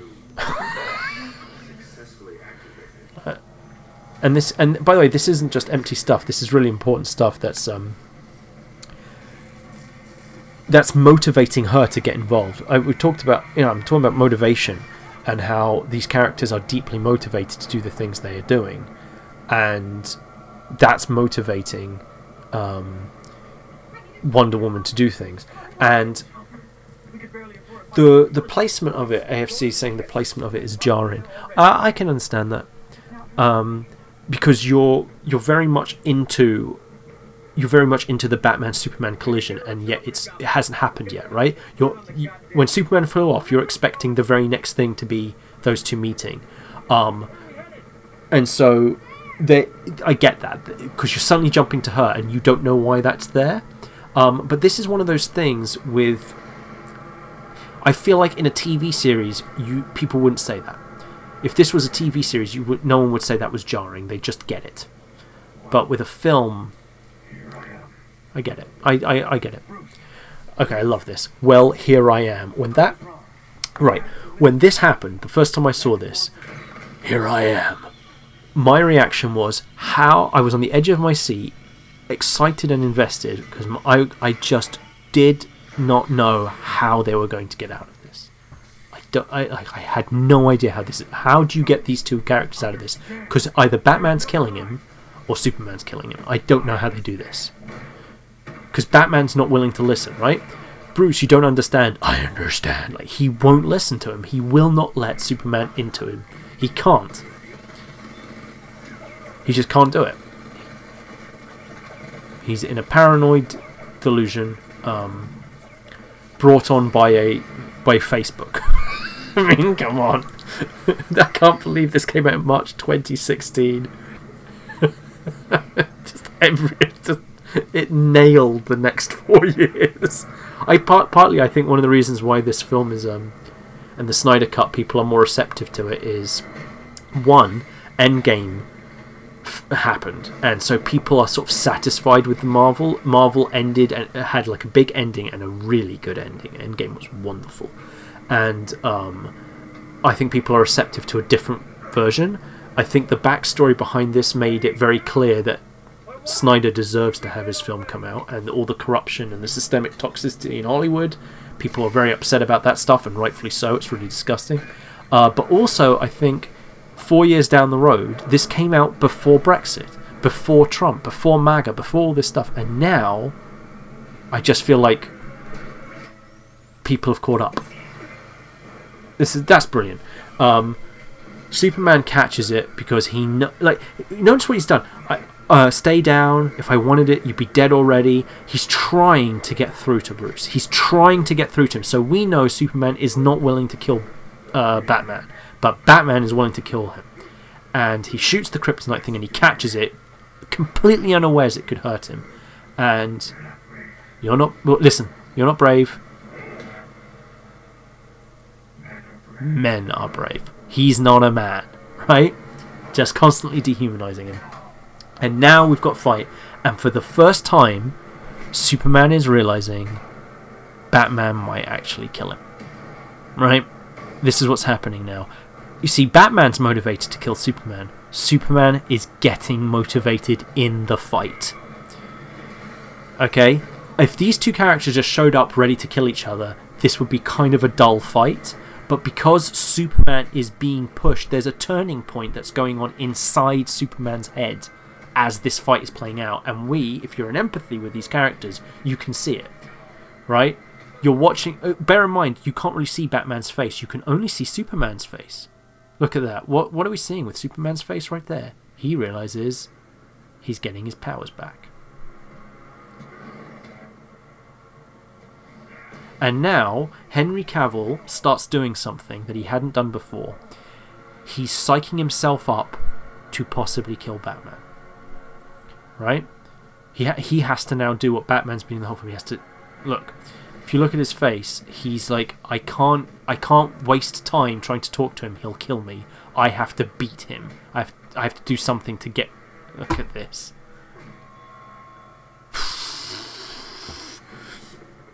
Talk about the power and everything, right? Are you ready to listen? And look at this. This is brilliant. Look what Cavill does here. Cavill, see that? He checked. He's still not willing to kill him yet.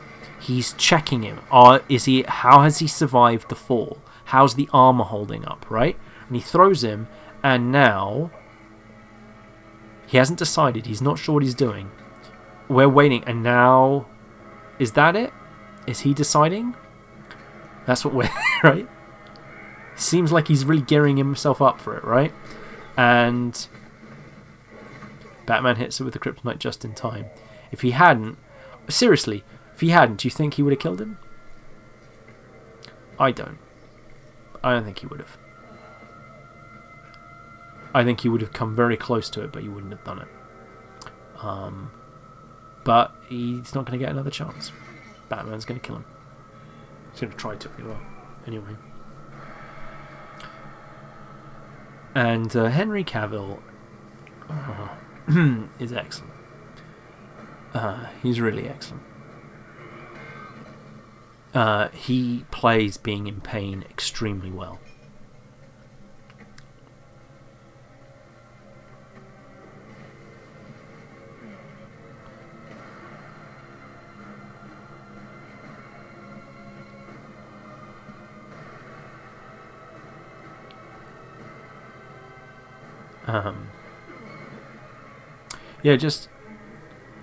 There's definitely AFC's just said Jesus with the cross in relation to that imagery. There is definitely a lot of biblical theology. I mean, this looks like a cathedral, right? I mean, is it a cathedral? And you'll notice there's that. I mean, look, that looks like a Renaissance painting, right? And there's that little leitmotif, remember? Of Batman's theme tune, and it's quiet.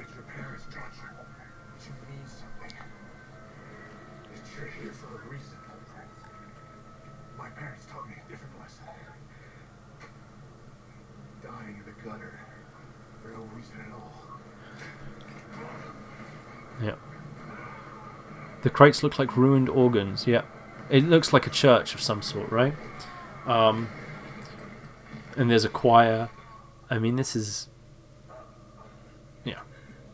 I wouldn't say it's an image system, but it's definitely a motif. Well, it only makes sense if you force it to. You see what I was talking about empathy. The world... Superman isn't willing to use force to reshape the world into something better, but Batman is. And when we're confronted with all that systemic cynicism and complacency and lack of accountability, you can't help but go, man, if I was Batman, yeah, screw it. I'd put on my costume and make the world make sense, right? And on the other hand, you empathise with Superman. You go, geez, if I could make the world as I wanted it to be, right, I'd find it very hard to pull the trigger. You are never even a man. The psychology of this is great. And it's all implicit. And how... I mean, literally, you were never a man, and then he says Martha. That's how you make the humanity. The humanity... Batman cannot deny the humanity anymore. The conspiracy theory is falling apart. He just can't deny it. It's too big a coincidence. It's too specific to him for him to just ignore it.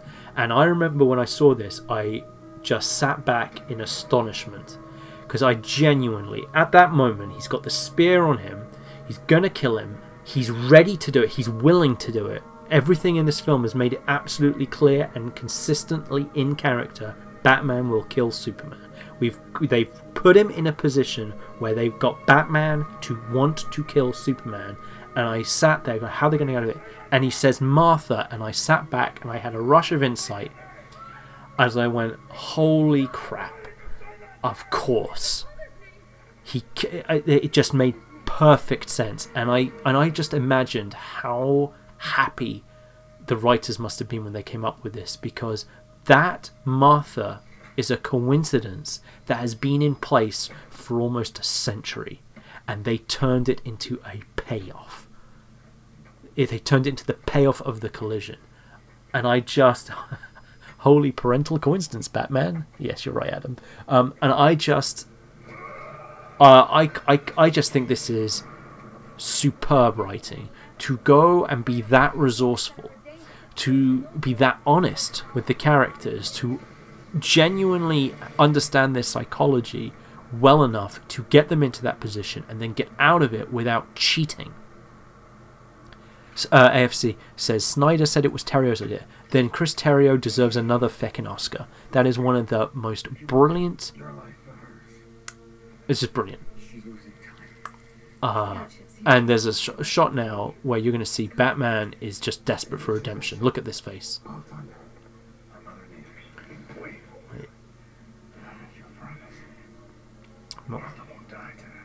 He's begging for another shot because he's realised he became, you know, what was that phrase earlier? 20 years in Gotham, we all know what promises are worth, how many good guys are left, and he realised he was no longer a good guy. You either die a hero or you live long enough to see yourself become a villain. That's exactly AFC, and in fact, that was something I was going to talk about in a bit, because this film is a massive deconstruction of the fascist myth. And I'll get into that. Screw it, let's get into it now.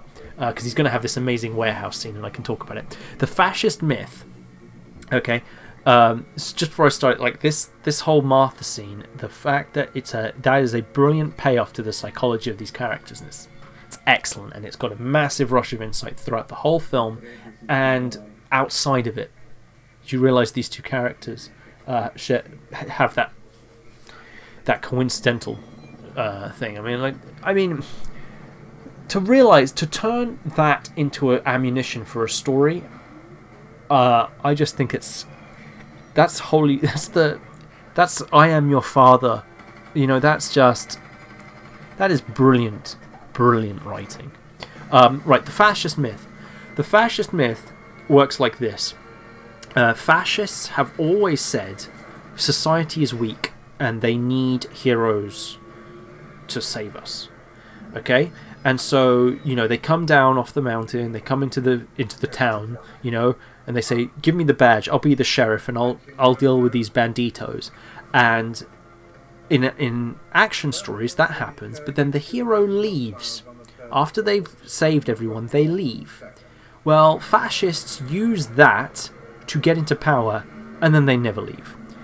And the second half of the fascist myth is that fascists deserve their power, either by birthright, because, you know, like in a monarchy or something, or they deserve it because society is weak and they're the only ones strong enough to do it. And that's what our conservative Tory government is constantly saying. Society is weak and we need the Tories to protect them from Europe and from whoever the hell it is, from apparently now women and people who and black people, and it's just disgusting, these Tories. So you know, we've got to protect ourselves from cancel culture and wokeness, and it's like, oh, you mean holding racists accountable? That's what we've got to protect ourselves from. So this is how fascists work, right? They always come in, society is weak, they need a hero, and then once they're there, they say, well, we deserve this power because we're the only ones who know how to use it properly. Okay? That's the fascist myth. And superheroes in particular have a problem. Action stories have a problem, which is, how do you tell an action story that isn't racist, that isn't fascist propaganda? How do you do that? And there's a number of ways you do it, and the real way you do it is the fact that your protagonist in an action story is a hero, is an actual hero. Okay, remember, fascists abuse heroism. They appear like heroes in order to consolidate their power, but real heroes don't do that. And Superman is gripped by this problem. No one trusts him. Okay, no one trusts him that if they let him do what he wants, that he won't start, that he won't become the fascist. Superman is not telling people that society is weak, right? He's terrified. If he comes in and he just starts throwing his weight around, then that's going to make the idea that society is weak, and therefore they need someone to take it over, and so on. And so he has to pay respect to them. So he actually humbles himself, right? He comes down and stands in front of them, even though they can't do anything about it. His presence in Capital makes society appear weak. So Superman has to avoid making everyone feel impotent and weak, because if he does, they end up like Batman. Remember? That's how it starts. The feeling of powerlessness that turns good men cruel. Okay? And so Superman can't just do stuff, because he'll make people feel weak and impotent, and if they feel weak and impotent, that's gonna open the door to fascism and so on. But also people can't trust him, because people know what fascists are like, and he's got all this power. And so there's this whole thing about the film, which is, how do you have a story of Superman in the real world dealing with real problems, modern day problems, at a somewhat more mature, nuanced level of emotion and ideology and politics and so on? How do you have Superman in that world and not make him fascist? Because he will just be fascist. If he goes around and starts deposing tyrants or whatever, he's going to feel fascist. If he doesn't attack the corrupt systems in society, if all he does is go and rescue kittens from trees, then he is helping by complicit. He's complicit, right? How do you make Superman challenge society and try to improve society without turning fascist? And he is wrestling. Superman throughout the whole film is wrestling with fascism. He's wrestling with this idea of, if he makes one wrong move, it's all, he becomes the thing he hates. And and so what's the solution? Heroes, the reason you can tell a hero is really a hero, someone who pretends to be a hero is a hero, the reason you can tell is heroes, real heroes, are altruistic. They sacrifice for others. And so at the end of this film, when Superman sacrifices himself for humanity and dies, that's why everyone believes in Superman, because they finally accept his sincerity, because he died. Fascists never sacrifice. Never. And so, to solve the Gordian knot of the fascist myth, this film is constantly invoking all this religious imagery, because fascists always revoke religious imagery. There is a constant sense of fascism and religiosity and all these modern day situations. And it's terrifying if you really think about this, because, as I said, March 2016 this film came out, how prescient they were, how on the finger Chris Terrio was. And they just nailed it. How do you solve this Gordian knot of Superman gaining trust and people truly accepting him sincerely as a superhero, as a hero? And the only way he can do that is if he dies. He has to die. He has to die a hero, because if he didn't, he would live and become a villain. Right? Has to happen. And here's Doomsday. Lex Luthor hilariously, he thinks Doomsday won't attack him because he's made from his blood, but he's wrong. He's created... by the way, what's the name of the villain? Doomsday. That's just another bit of... and of course, the first thing that happens, Superman saves Lex from Doomsday. First thing. Here we get another fight between... Here's the one thing I wish they would have done. You remember at the beginning of the film, it goes Metropolis mankind is introduced to the Superman, they have that title card. I just wish they'd put another title card here, and it just goes Metropolis, the Doomsday Instant, or like Doomsday, just to sell the fact that, you know, this is almost the end of the world. Yeah, I don't know. As I've done my little if there's anything I meant to talk about before we got here, but if there's anything anyone wanted me to talk about, but we're now in the climax, right? Doomsday climax. Otis joining. Mr. President. What the hell is it, Calvin? These are live images from the top of the Lexport Tower in downtown Metropolis. Military aircraft are on the scene. Yep. This thing emerged from the Kryptonian crash site just And we're talking about motivating characters. We now realise Wonder Woman knows there's other things out there. There's this thing there. She knows Batman. She knows Superman. Like, how do you get Wonder Woman to finally step back into the spotlight if she's been invisible for 100 years? And it's like, Doomsday. Doomsday.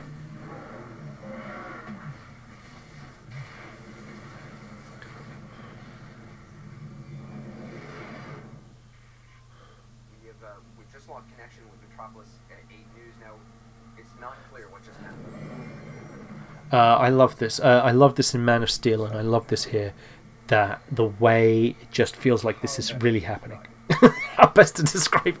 So I don't get people who complain that there's no humor in these films. They have wonderful good laughs. Good laugh. The good laugh is when you have an enormous amount of tension. But so the way you have to generate emotional intensity in a story, you want the audience's emotions. You have to play it. Quentin Tarantino talks about this, about how he conducts the audience like an orchestra. It's like, I want you laughing, laugh, laugh, laugh. Okay, stop laughing. And laugh, now cry. And laugh again, right? That's how Quentin Tarantino described it himself. And you need to be able to modulate things. And you have to learn how to keep the tension rising without wearing people out and giving yourself somewhere to go.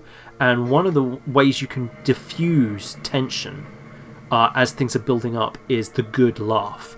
And AFC, there's no out-and-out gags like the MCU. That's true. There's no proper full-on gags, but there's loads of good laughs. The MCU does lots of good laughs, and it also has some proper out-and-out gags. You're right, but the MCU has their own tone and their own way of building excitement, and they use humor in the same way. The difference is, this is much more tense. So the few good laughs they do are just slight little moments, and then it goes back into the tension. Whereas the MCU, it's a lot lighter in tone. But both of them do it in their own ways, and it's wonderful to have it just have these little moments where you can, like, for example here, right? Batman, oh god, like that, and there's like a nuclear explosion in the sky. Can you imagine that's a terrifying image. Dead of night, and there's fire in the sky. And just before it, how best to describe it? It's never mocking. It's just a small alleviation in the tension, so that when they come back, it's even more tense. Superman, Mr. President. Projectile 2 was Superman. Sir. And you'll notice that the way that the world is spreading out, these ramifications are spreading out into a world they've built up.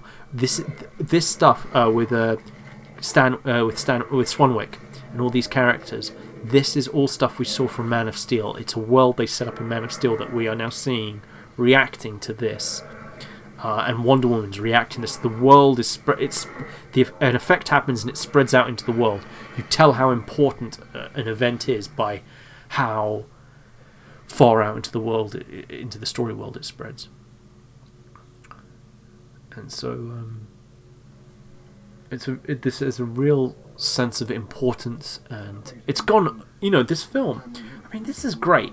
I mean, you saw how much of a slow build this film had until they finally fought, and now it's just we've had Batman v Superman, Batman in the warehouse, and now we've got Doomsday Superman. That fight's over. Now we're going to get a Batman Doomsday fight with Wonder Woman, and then the three of them.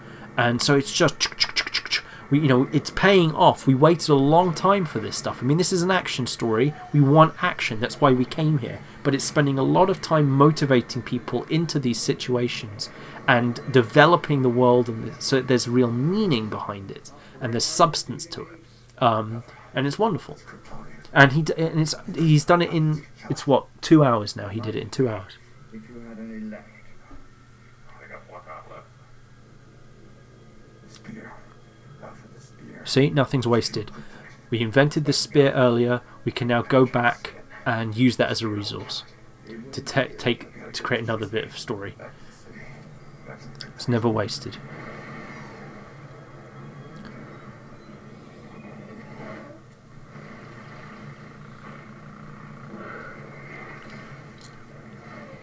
Now he's just kiting him, as they say in the MOBA world.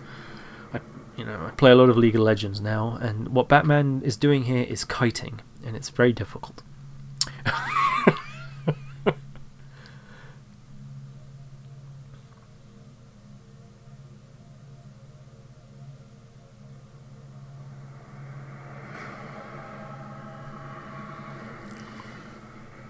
And this is a wonderful setup because you're going to expect Superman is going to come and rescue Batman, but of course, twist, it's Wonder Woman, which is great.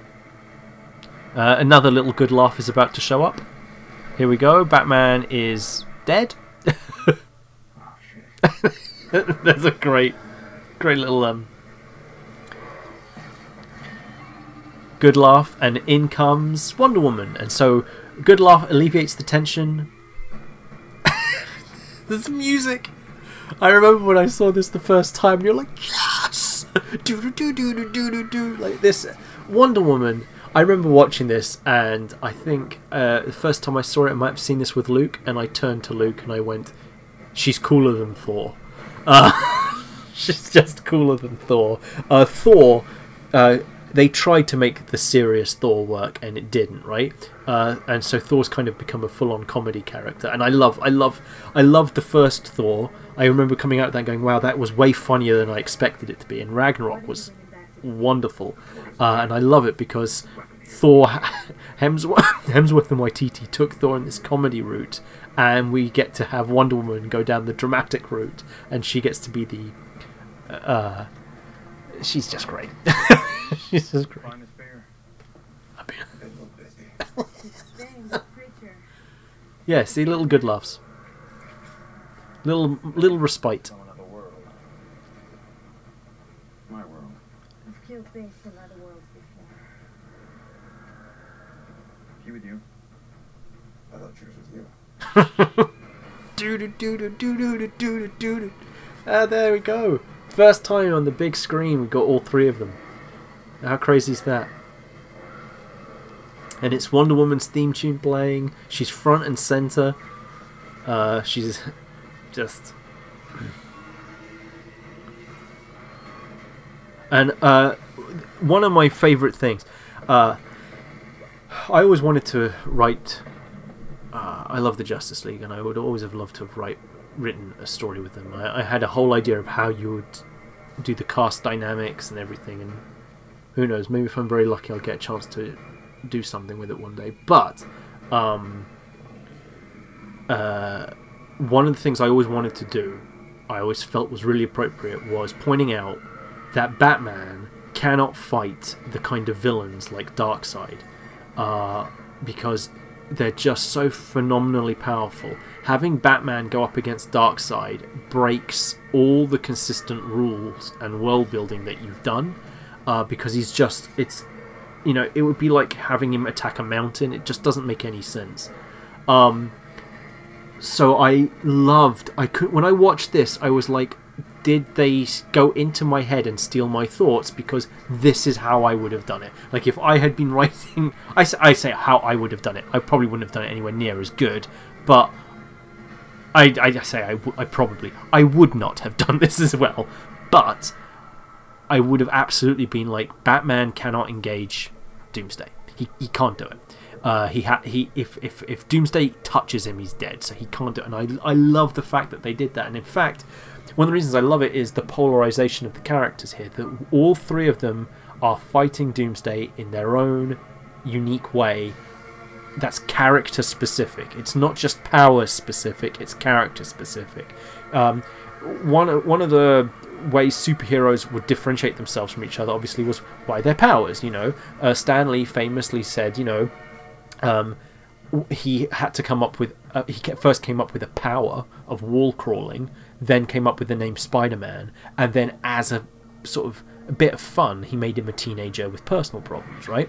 But what he needed before he could do anything, he had to have a superhero with a certain power set that no one else had. That's what the level of it was, and I think it's great to see that these superheroes. It's not just power specific polarization. That's fine. It's fine, but character specific polarization. Superman is. I mean, look at that. He's great. He goes for the Kryptonian spear and himself. Superman is fighting very differently to the others. Wonder Woman. Look at this. This scene. Ben Affleck running from Doomsday. It's just incredible. Like, he just doesn't hesitate. He knows he can't let Doomsday touch him or he's dead, and he's just running away. And as a result, by the way, a character. We see the depths of who they are. Character revelation. In one of the problems that you have with action is, how do you reveal character? How do you dimensionalize character when everything is extra personal and everyone is under pressure all the time? Because then you don't hold anything back, and you can't be that dimensionalized because you don't have a lot of internal conflict. So how do you make this work? And the amount of pressure that you put on the character, what you do in action is you don't have a bunch of dimensions. You have a couple, and then you polarize them. You push them to their limits. And so Batman, we saw Batman take on look at like Wonder Woman. She's smiling and chuckling, right? Batman, we saw how his capacities against Superman, but now he's up against someone more powerful than Superman in a way, and less restrained, and now he has to step it up, and so we see him go even further. I love you. This is my world. Remember what he said earlier in the nightmare scene? You took her from me. She was my world. He keeps referring to things as my world. It's a little... Alright? You are my world. And it's not possessive in that sense. It's like he's in... Okay, and here comes the... This music that's playing is the same music that plays when he crashes Zod into the station in Man of Steel before he snaps his neck. It's the same music playing. And here we have each one of them doing their piece, and they do it without talking. The score is brilliant, and you're right, AFC. The score is brilliant, and these characters they know what they're doing. They don't need to be told. They're not talking at each other. They just get it. Wonder Woman holds him tight. Batman does the kryptonite because they know Superman's coming. And there he is. Now, here's this bit. I put this up on Twitter. Watch Cavill's face. Watch, right? He tries to get off the spike, and he can't. And now, he pulls himself, and he's about to cry. Look at that. Because of all the pain and the fact and the acknowledgement that he's about to die. He knows he's not making it out. Okay?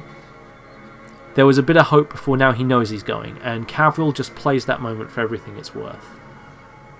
And this, by the way, is a setup for Justice League. The shout is what wakes up the mother boxes. We saw that in the trailer. There you go. And there's another... I mean, he looks like he's in a Renaissance painting. I mean, look at that. It's part of that religious imagery and all that stuff. It's the choir. Yeah, it's great.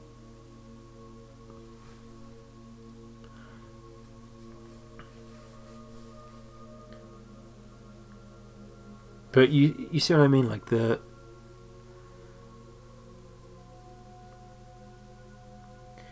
Jordan just said that the awareness of power disparity between characters like Batman and Doomsday was not present in Suicide Squad, and one of the big reasons that stopped me from getting into it. Yeah, man. Yeah, I agree. Oh, Lois. But that's the only way. That's the tragic irony of it, right? It's the only way people can actually accept Superman is who he always claimed he was. He had to die. He could never be Superman until that point, because no one would ever really trust him.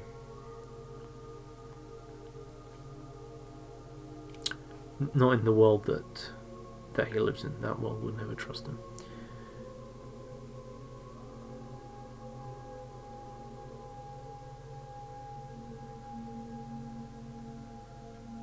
AFC decision to have him be a man of few words was quite good. Who? Superman?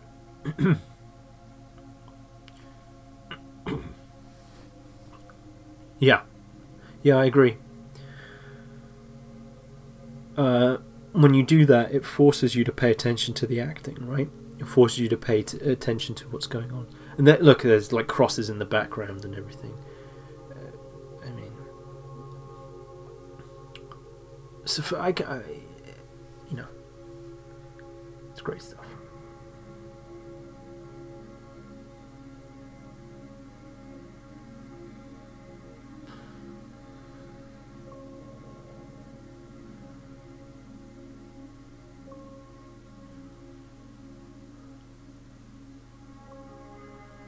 I can't believe they cast Zuckerberg as Lex. I mean, that's such a great insight.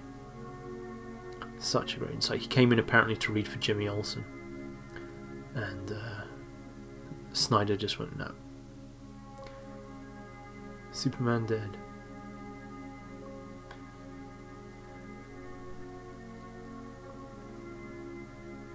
Huh.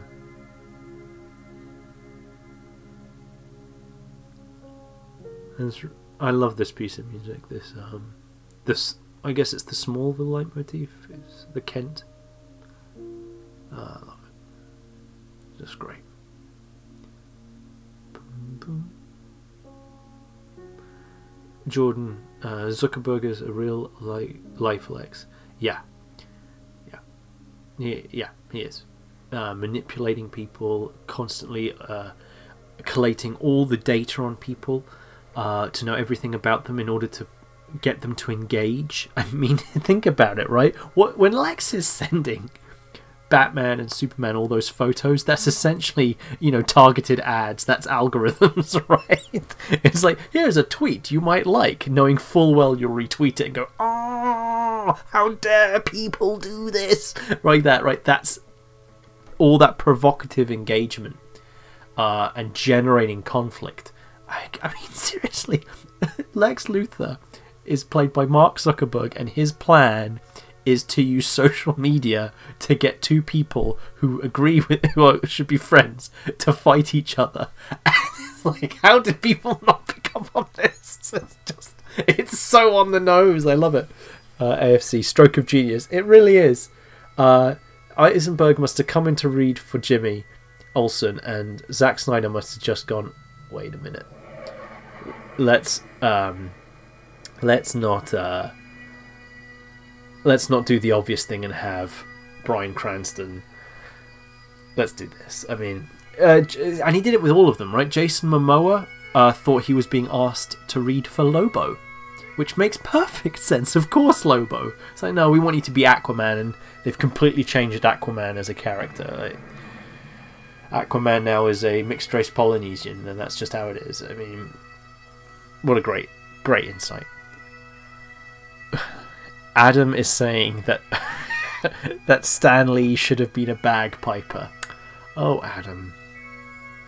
Oh, dear.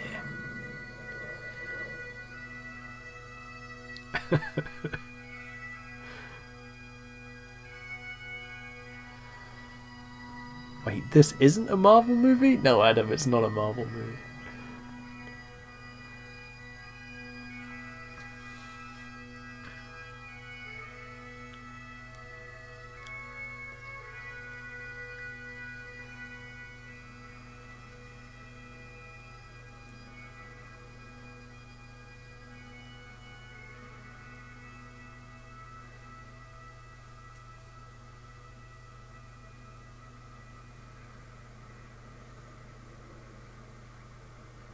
So yeah. All those circuses back east carrying empty bombs. They don't know how to honor him, except as a soldier. I failed him. In life. I won't fail him in death. Yeah, there you go. Help me find the others like you. There we have Batman once again deciding he has to do something, right? And they'll fight. They will and they'll fight. We have to stand together. We have to stand together. Yeah, Diana. Yeah, you're right, Adam. Diana keeps her involvement out. 100 years ago, She's still not fully invested in coming back into mankind. from a century of horrors, men made a world worth standing You see what we were saying about earlier about how everyone in this film, except for Batman and Superman, accepts the world as it is, and Batman and Superman don't want it to be that way. Batman actively tries to force it, and Superman tries to inspire it, and so they're polarized in that way, and that's why they can have a collision at all, because they're slightly different ends. So there you go.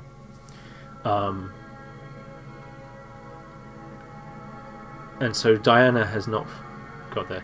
Yeah, you're right, Adam. It's a great juxtaposition, and it's all about. I mean, you can't do a collision if the characters aren't polarized. You have to have wildly different characters. So no one there's every character in this film is very different from all the others. There's no homogeneity there. It's really important to do it.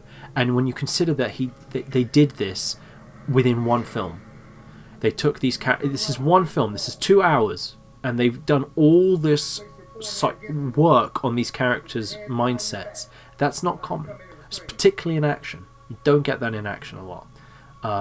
In a lot of the big blockbustery type stuff, it's normally just set piece. Characters don't get fully polarized. The casts are too big. But here, no. The cast is kept as tight as possible, and characters are polarized as quickly as possible, and through subtext. And you've got these great actors. I mean, you've got Ben Affleck here. He's amazing. Cavill, Eisenberg, Amy Adams, Lawrence Fishburne, Jeremy Irons. It's just crazy. And they've heard it. Out in the dark, among the stars. They know that God is good.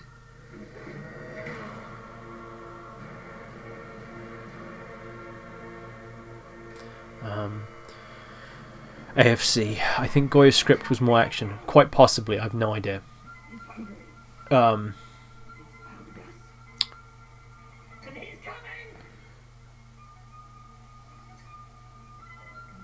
So I don't know if this is the case, but I always thought the reason Lex starts going ding ding ding ding ding is because in the comics the mother box goes ping ping ping ping ping. But I don't know if it's actually if it's a mother box thing. For all I know, Eisenberg improv that, and he's turned it upside down. So this last bit we get a rush of insight into Lex. We realise Lex has gone crazy. Right? He's gone properly crazy. Superman was such a theological attack on him, on his view of this sort of immature view of God as being restricted, as if somehow God's morality impedes on God's power, as if like God is like a robot and he can, he can't. There's a certain binary. Immature thinking is always binary, and so this idea that God is just there's only good and there's only evil, and that's just how that works, and it's just like, well, good is good, and this is, it's like you're thinking of him as like a person, you're not thinking of him as God in that way. And so this theological attack of Superman's existence has broken him, and then he's found out that there's a devil out there, which is Darkseid. And to no one's surprise, Superman's still alive. The little dust flying up. But yeah, that's the film. But yeah, so so at the very end there, you see Lex has gotten unhinged. God came into his world, the devil's in his world, and he's just snapped, and he's lost it. But yeah, that thinking of like that way of looking at it, as if like and it's a interesting way of the God imagery on Superman, the idea that Superman has the same moral responsibilities, and when he has the power that he has, it doesn't make a lot of sense. I mean, if you think about it, like if God can have an afterlife and all these kind of things, there has to be a reason why he's created the world the way he has. And in Christianity, the view is reality is a punishment for our falling from heaven, but in Islam, reality is a test, and so it's going to be pardon me, it's not the only reality there is. There's more, and so it's very much like things that happen in this world happen because it's supposed to be this test, and we have to be free in it.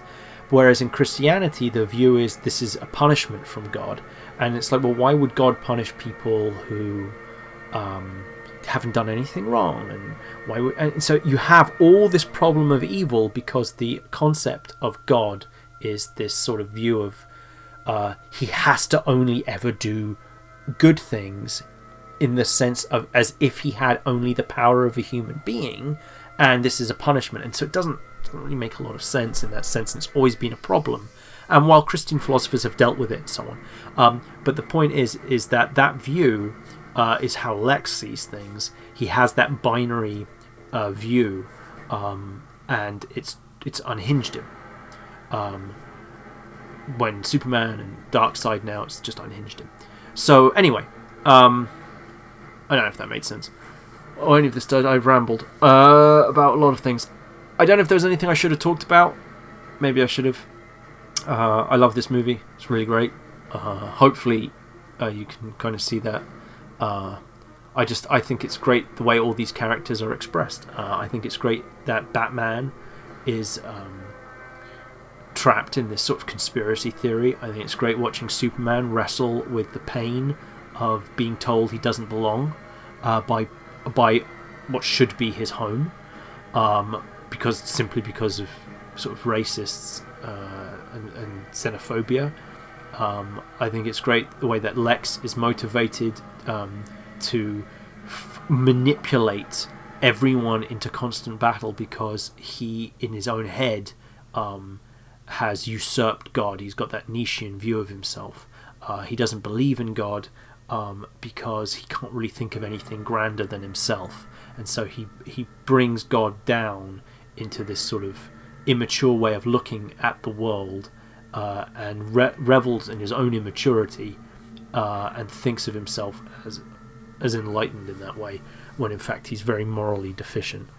And then he takes that out on other people. He has to break the rest of the world because he feels that the world is broken, and he's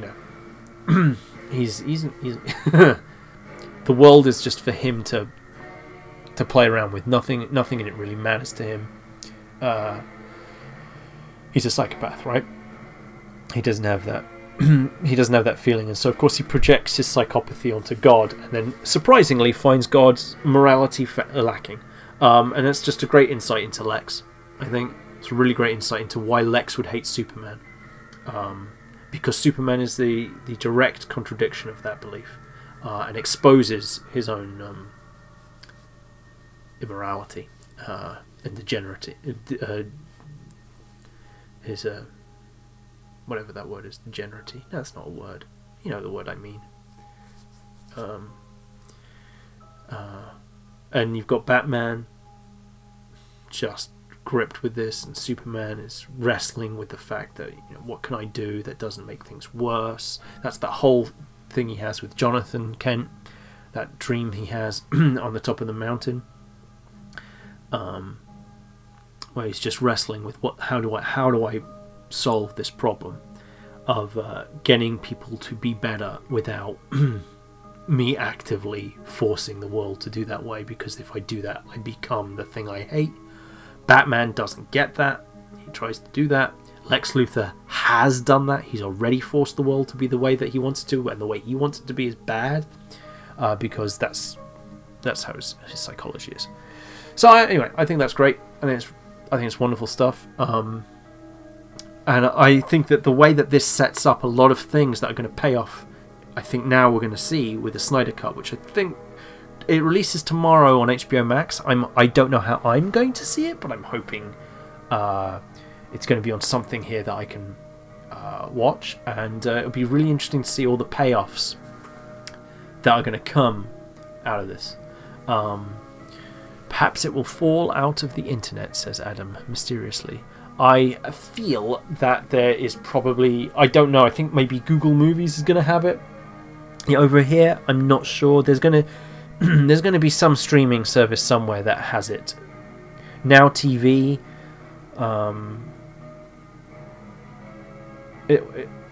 it's just on. Oh, it's on Now TV. Okay, so there we go. I will look up Now TV tomorrow. I will probably sign up for Now TV just so I can watch. 7-day free trial. No, man, no free trial for me. I want to pay.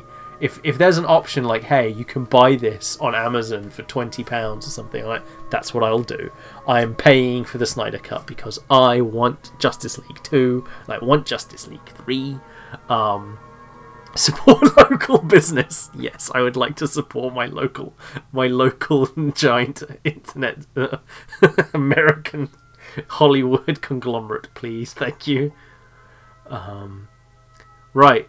Okay, was there anything I didn't talk about that I should have? Because this is over now. So before I close everything, image systems. What about image systems? What about them? I'm just going to pause this now. Image systems. Which do you notice? So an image system is a very specific term.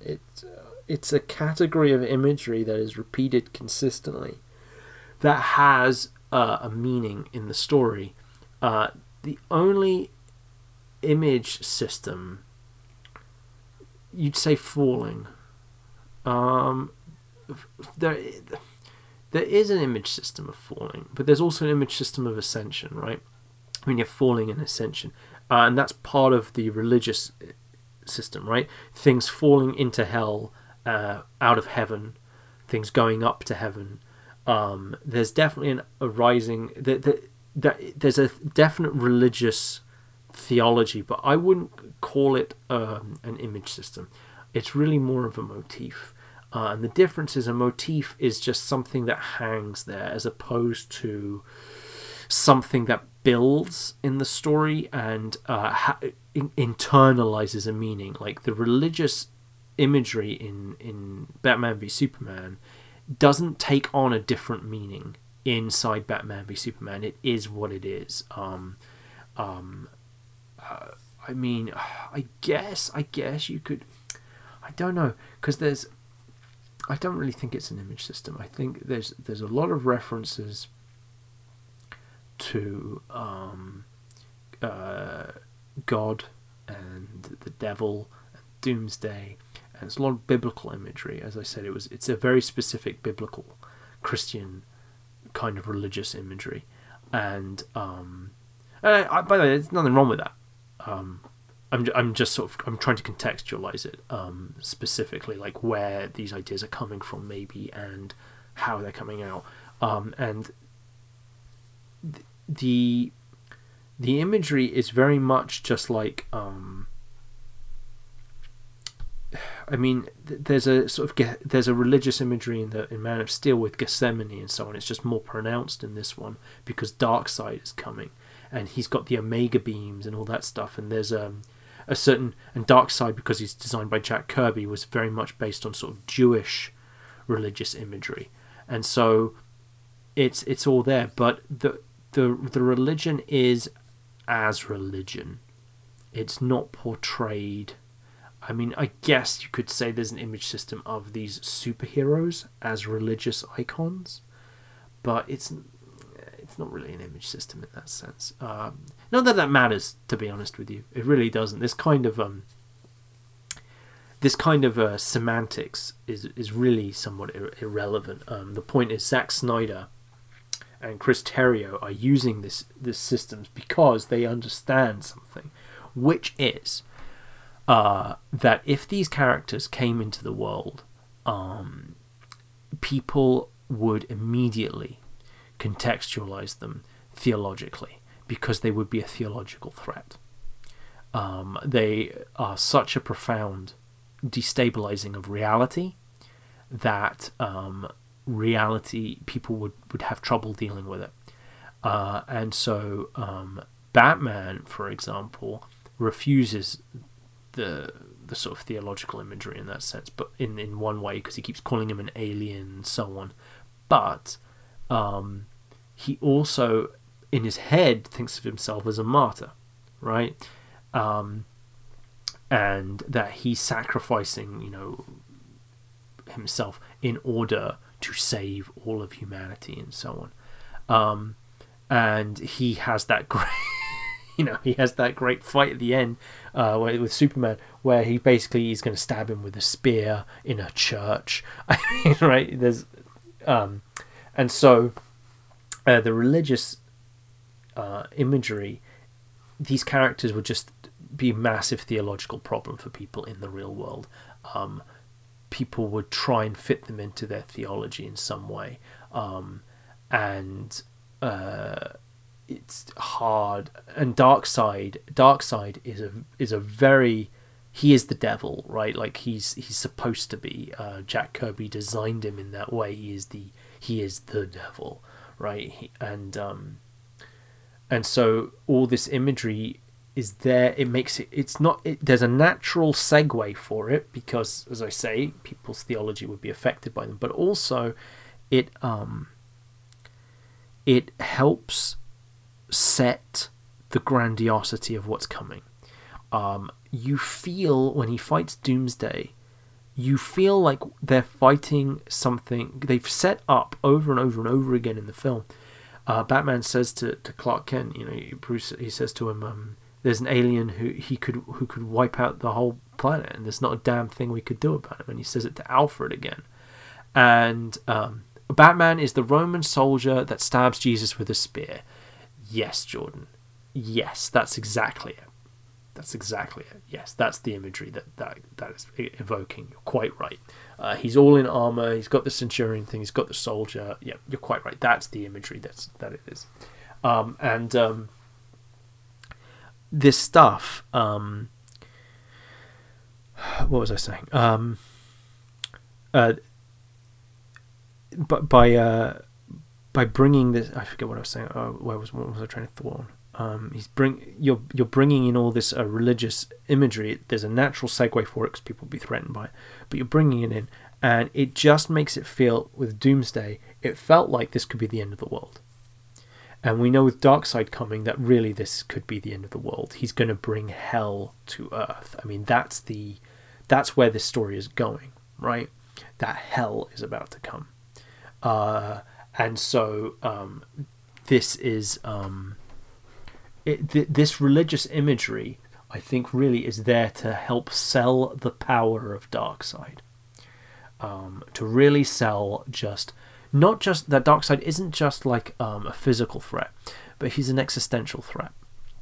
The anti-life equation is going to come, right? His weapon basically destroys a person's soul. And so damnation, these things are the stakes. That's where this is going.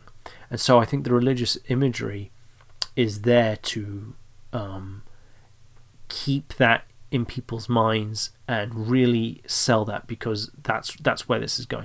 And so, the semantic discussion of what exactly is an image system versus a motif, and is this technically, to me, it's an interesting thing for studying if you want to try and codify that for yourselves or whatever. But from my personal view, it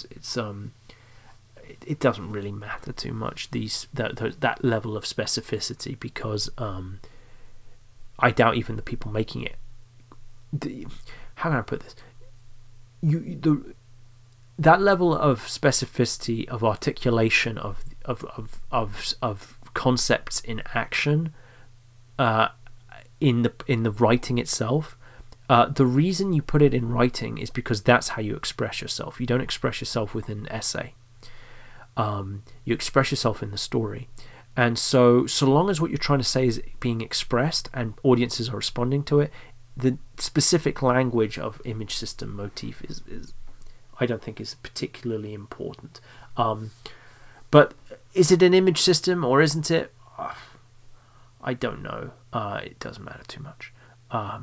If it specifically is. The point of an image system is you take a category of imagery, you put it into your work, you progress it, and it evokes it has a symbolic, thematic, it's germane to your story.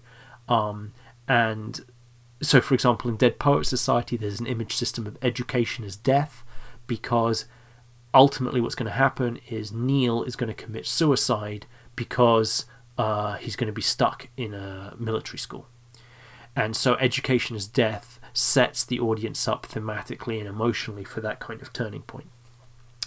Whereas in this, the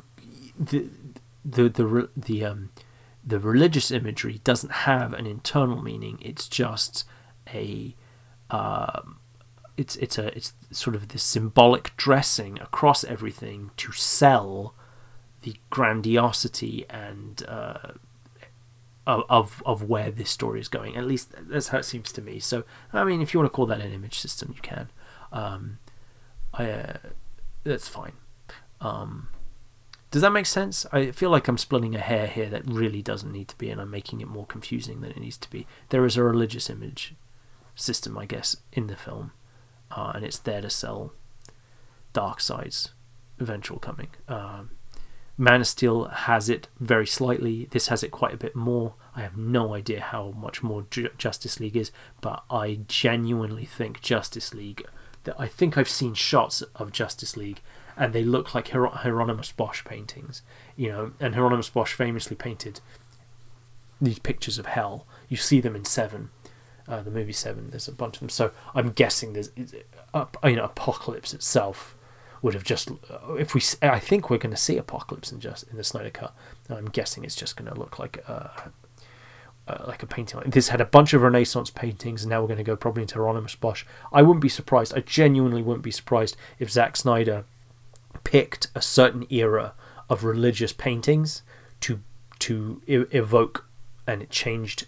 He picked a certain era for this film, a certain era for Man of Steel, and now he's picking another era for Justice League, and it's like there's a progression. I wouldn't be surprised if he's done it that way, but he might not have. I don't know. Does that help? Does that make sense of it, or did I make that confusing? Anyone?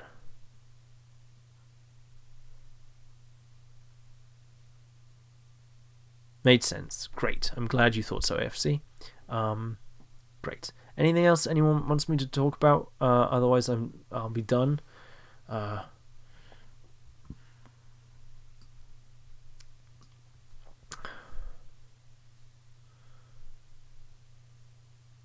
Boo-doo.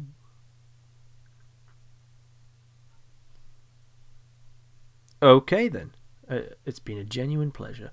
You're more than welcome. Thank you, everyone. I will find a way of uploading this probably on iTunes and YouTube, because I think by the way, it's worth pointing out that the iTunes SoundCloud account is up, because I put it up for the pandemic so people could listen to it, and I gave it a year subscription, so that year is going to be up soon, and like in a few days, I think. So there'll only be 1 or 2 maybe episodes left on iTunes until it goes back up again, if it ever goes back up again. So I might just drop this thing on YouTube, and We'll see. Jordan, tell Luke Senpai we miss him. You can tell him yourself, Jordan. You get to chat to him when we play League of Legends. Right. Thank you very, very much for joining me on this thing. I really appreciate it.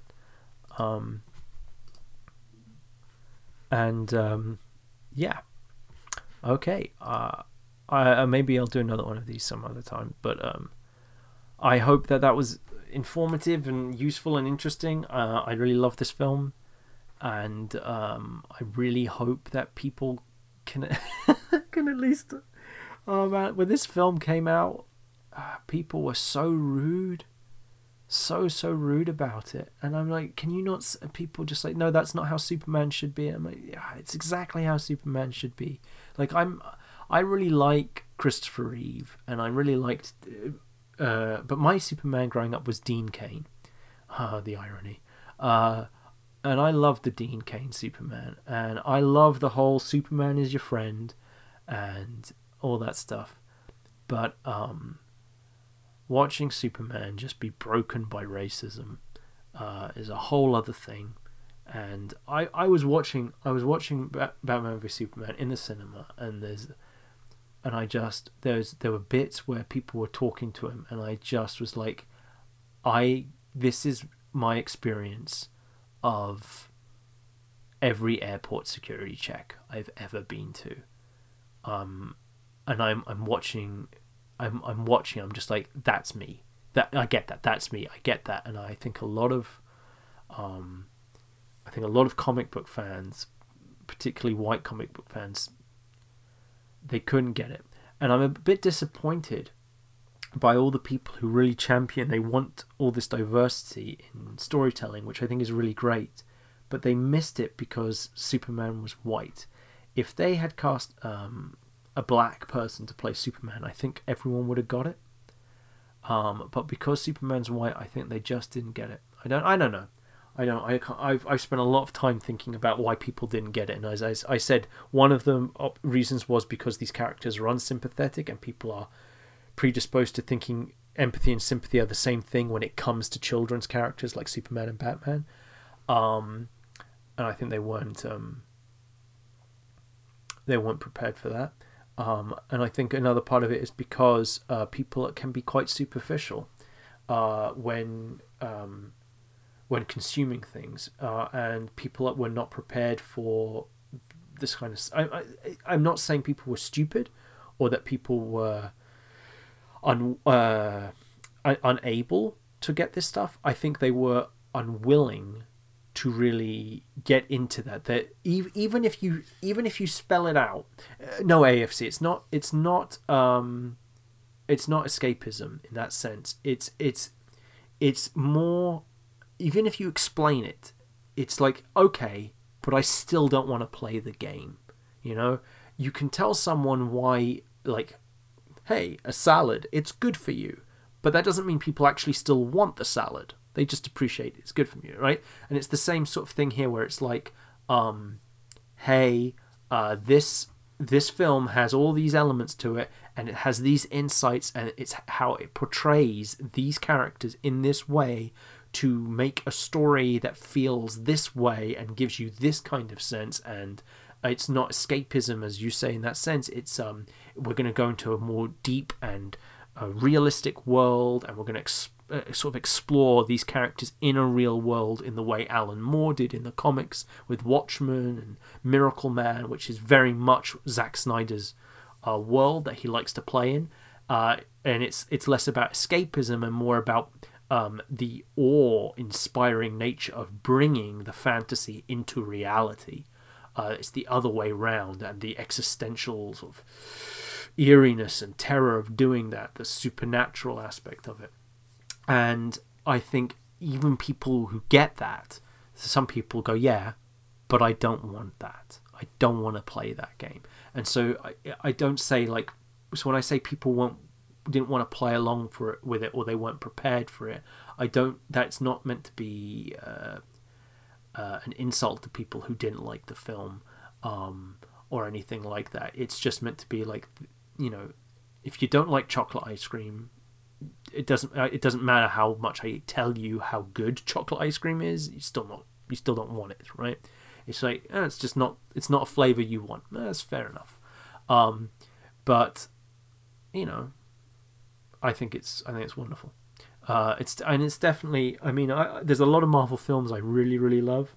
But I'm going to be honest. My favorite Marvel films, my love of Batman v Superman is way higher than my love of. I can't think of a Marvel film I love as much as Batman v Superman. Maybe. It's hard to say that, but it's true.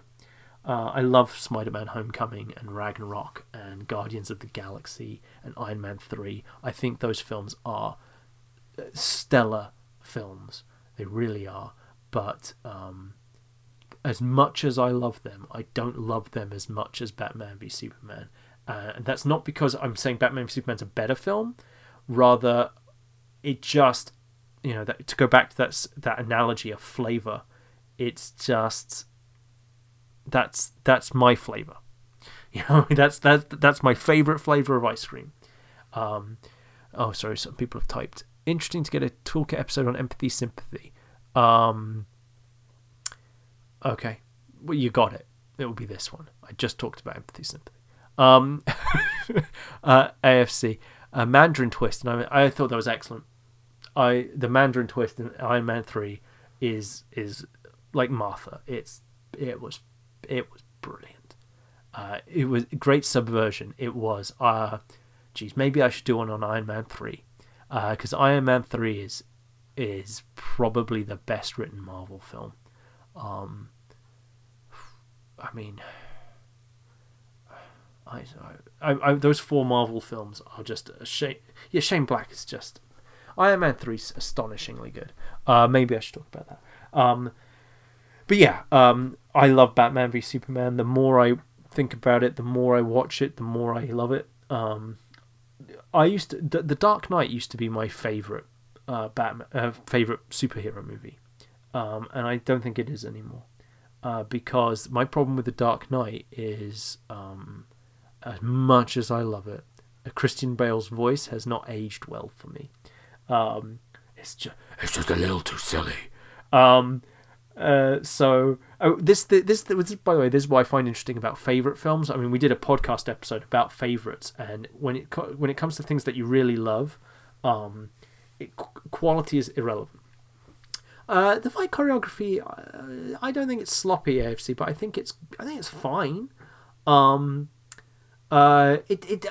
Here's the thing: it does what it needs to do. Look, the fight choreography. In, say, something like The Raid or a martial arts film is a primary reason of why you went to see the film. Okay? The choreography, therefore, is really, really important, and it needs to be good. And if the choreography is not good, you will be disappointed. Okay?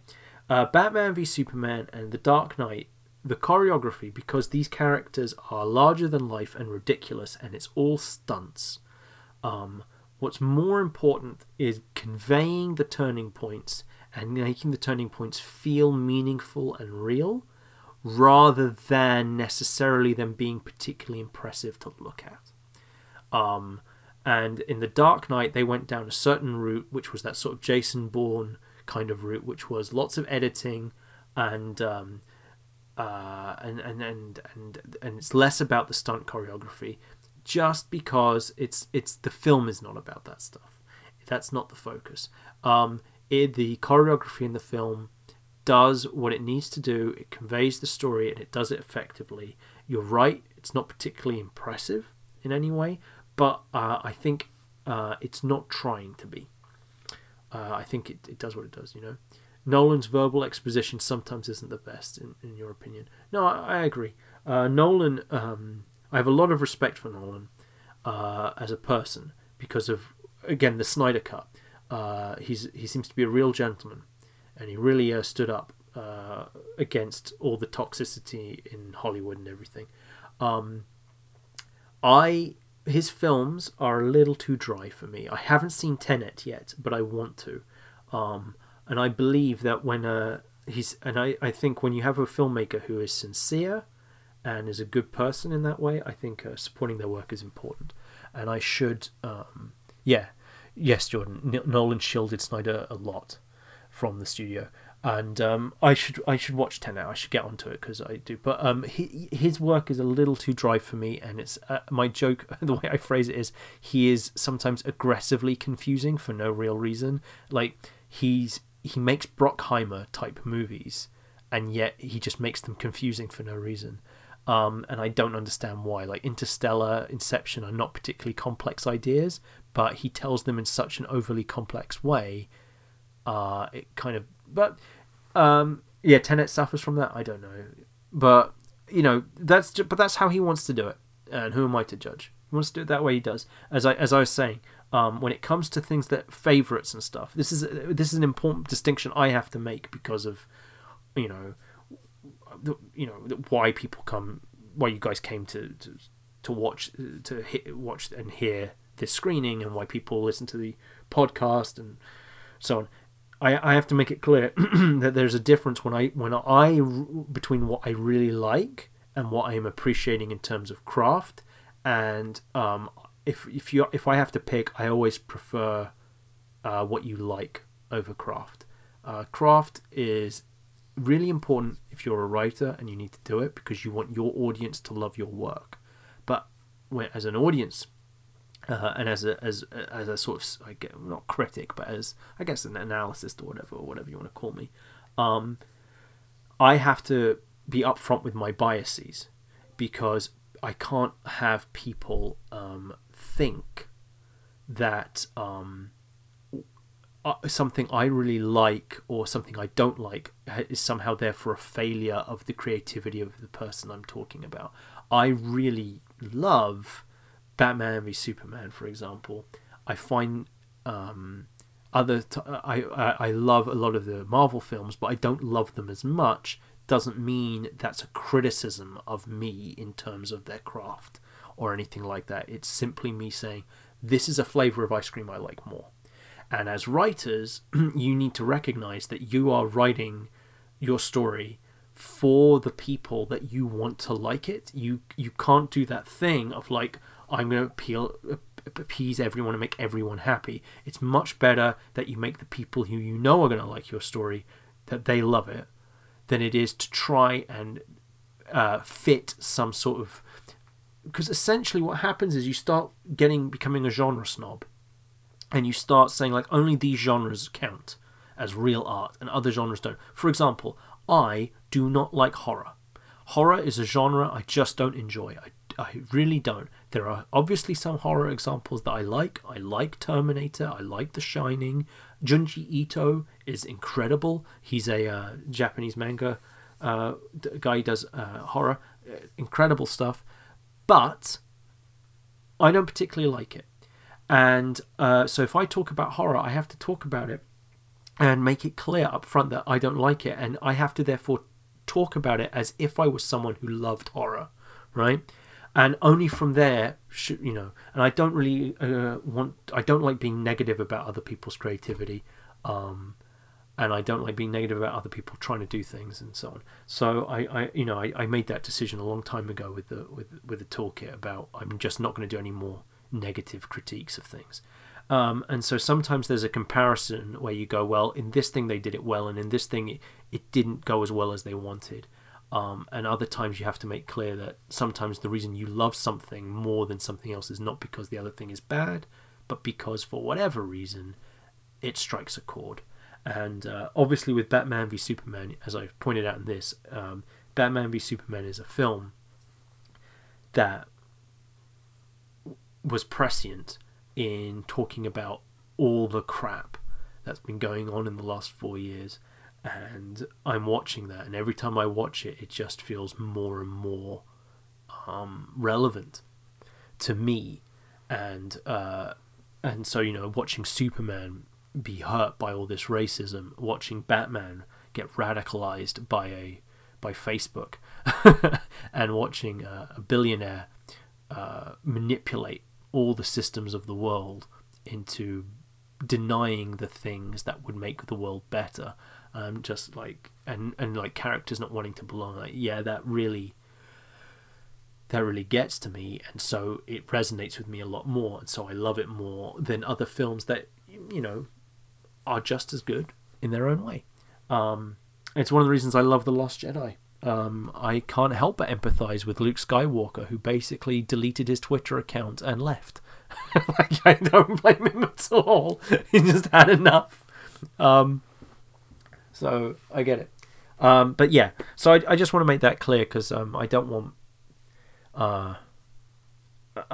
you know, I talked about Endgame's time travel and stuff. I don't want people thinking I'm slamming people, because I'm not. Some people didn't like this film. They weren't willing to play the game. That's your prerogative. You're more than able to do that. But I think what I'd rather say is, you know, the way you should look at the film really is through the eyes of people who really love it and the person who made it. And I think it's great. And that's why I think it's great. We went through that whole thing. Right, I'm repeating myself. I should go. This is why I need Luke. Right. Okay. Thank you all very much. And I will see you when I see you.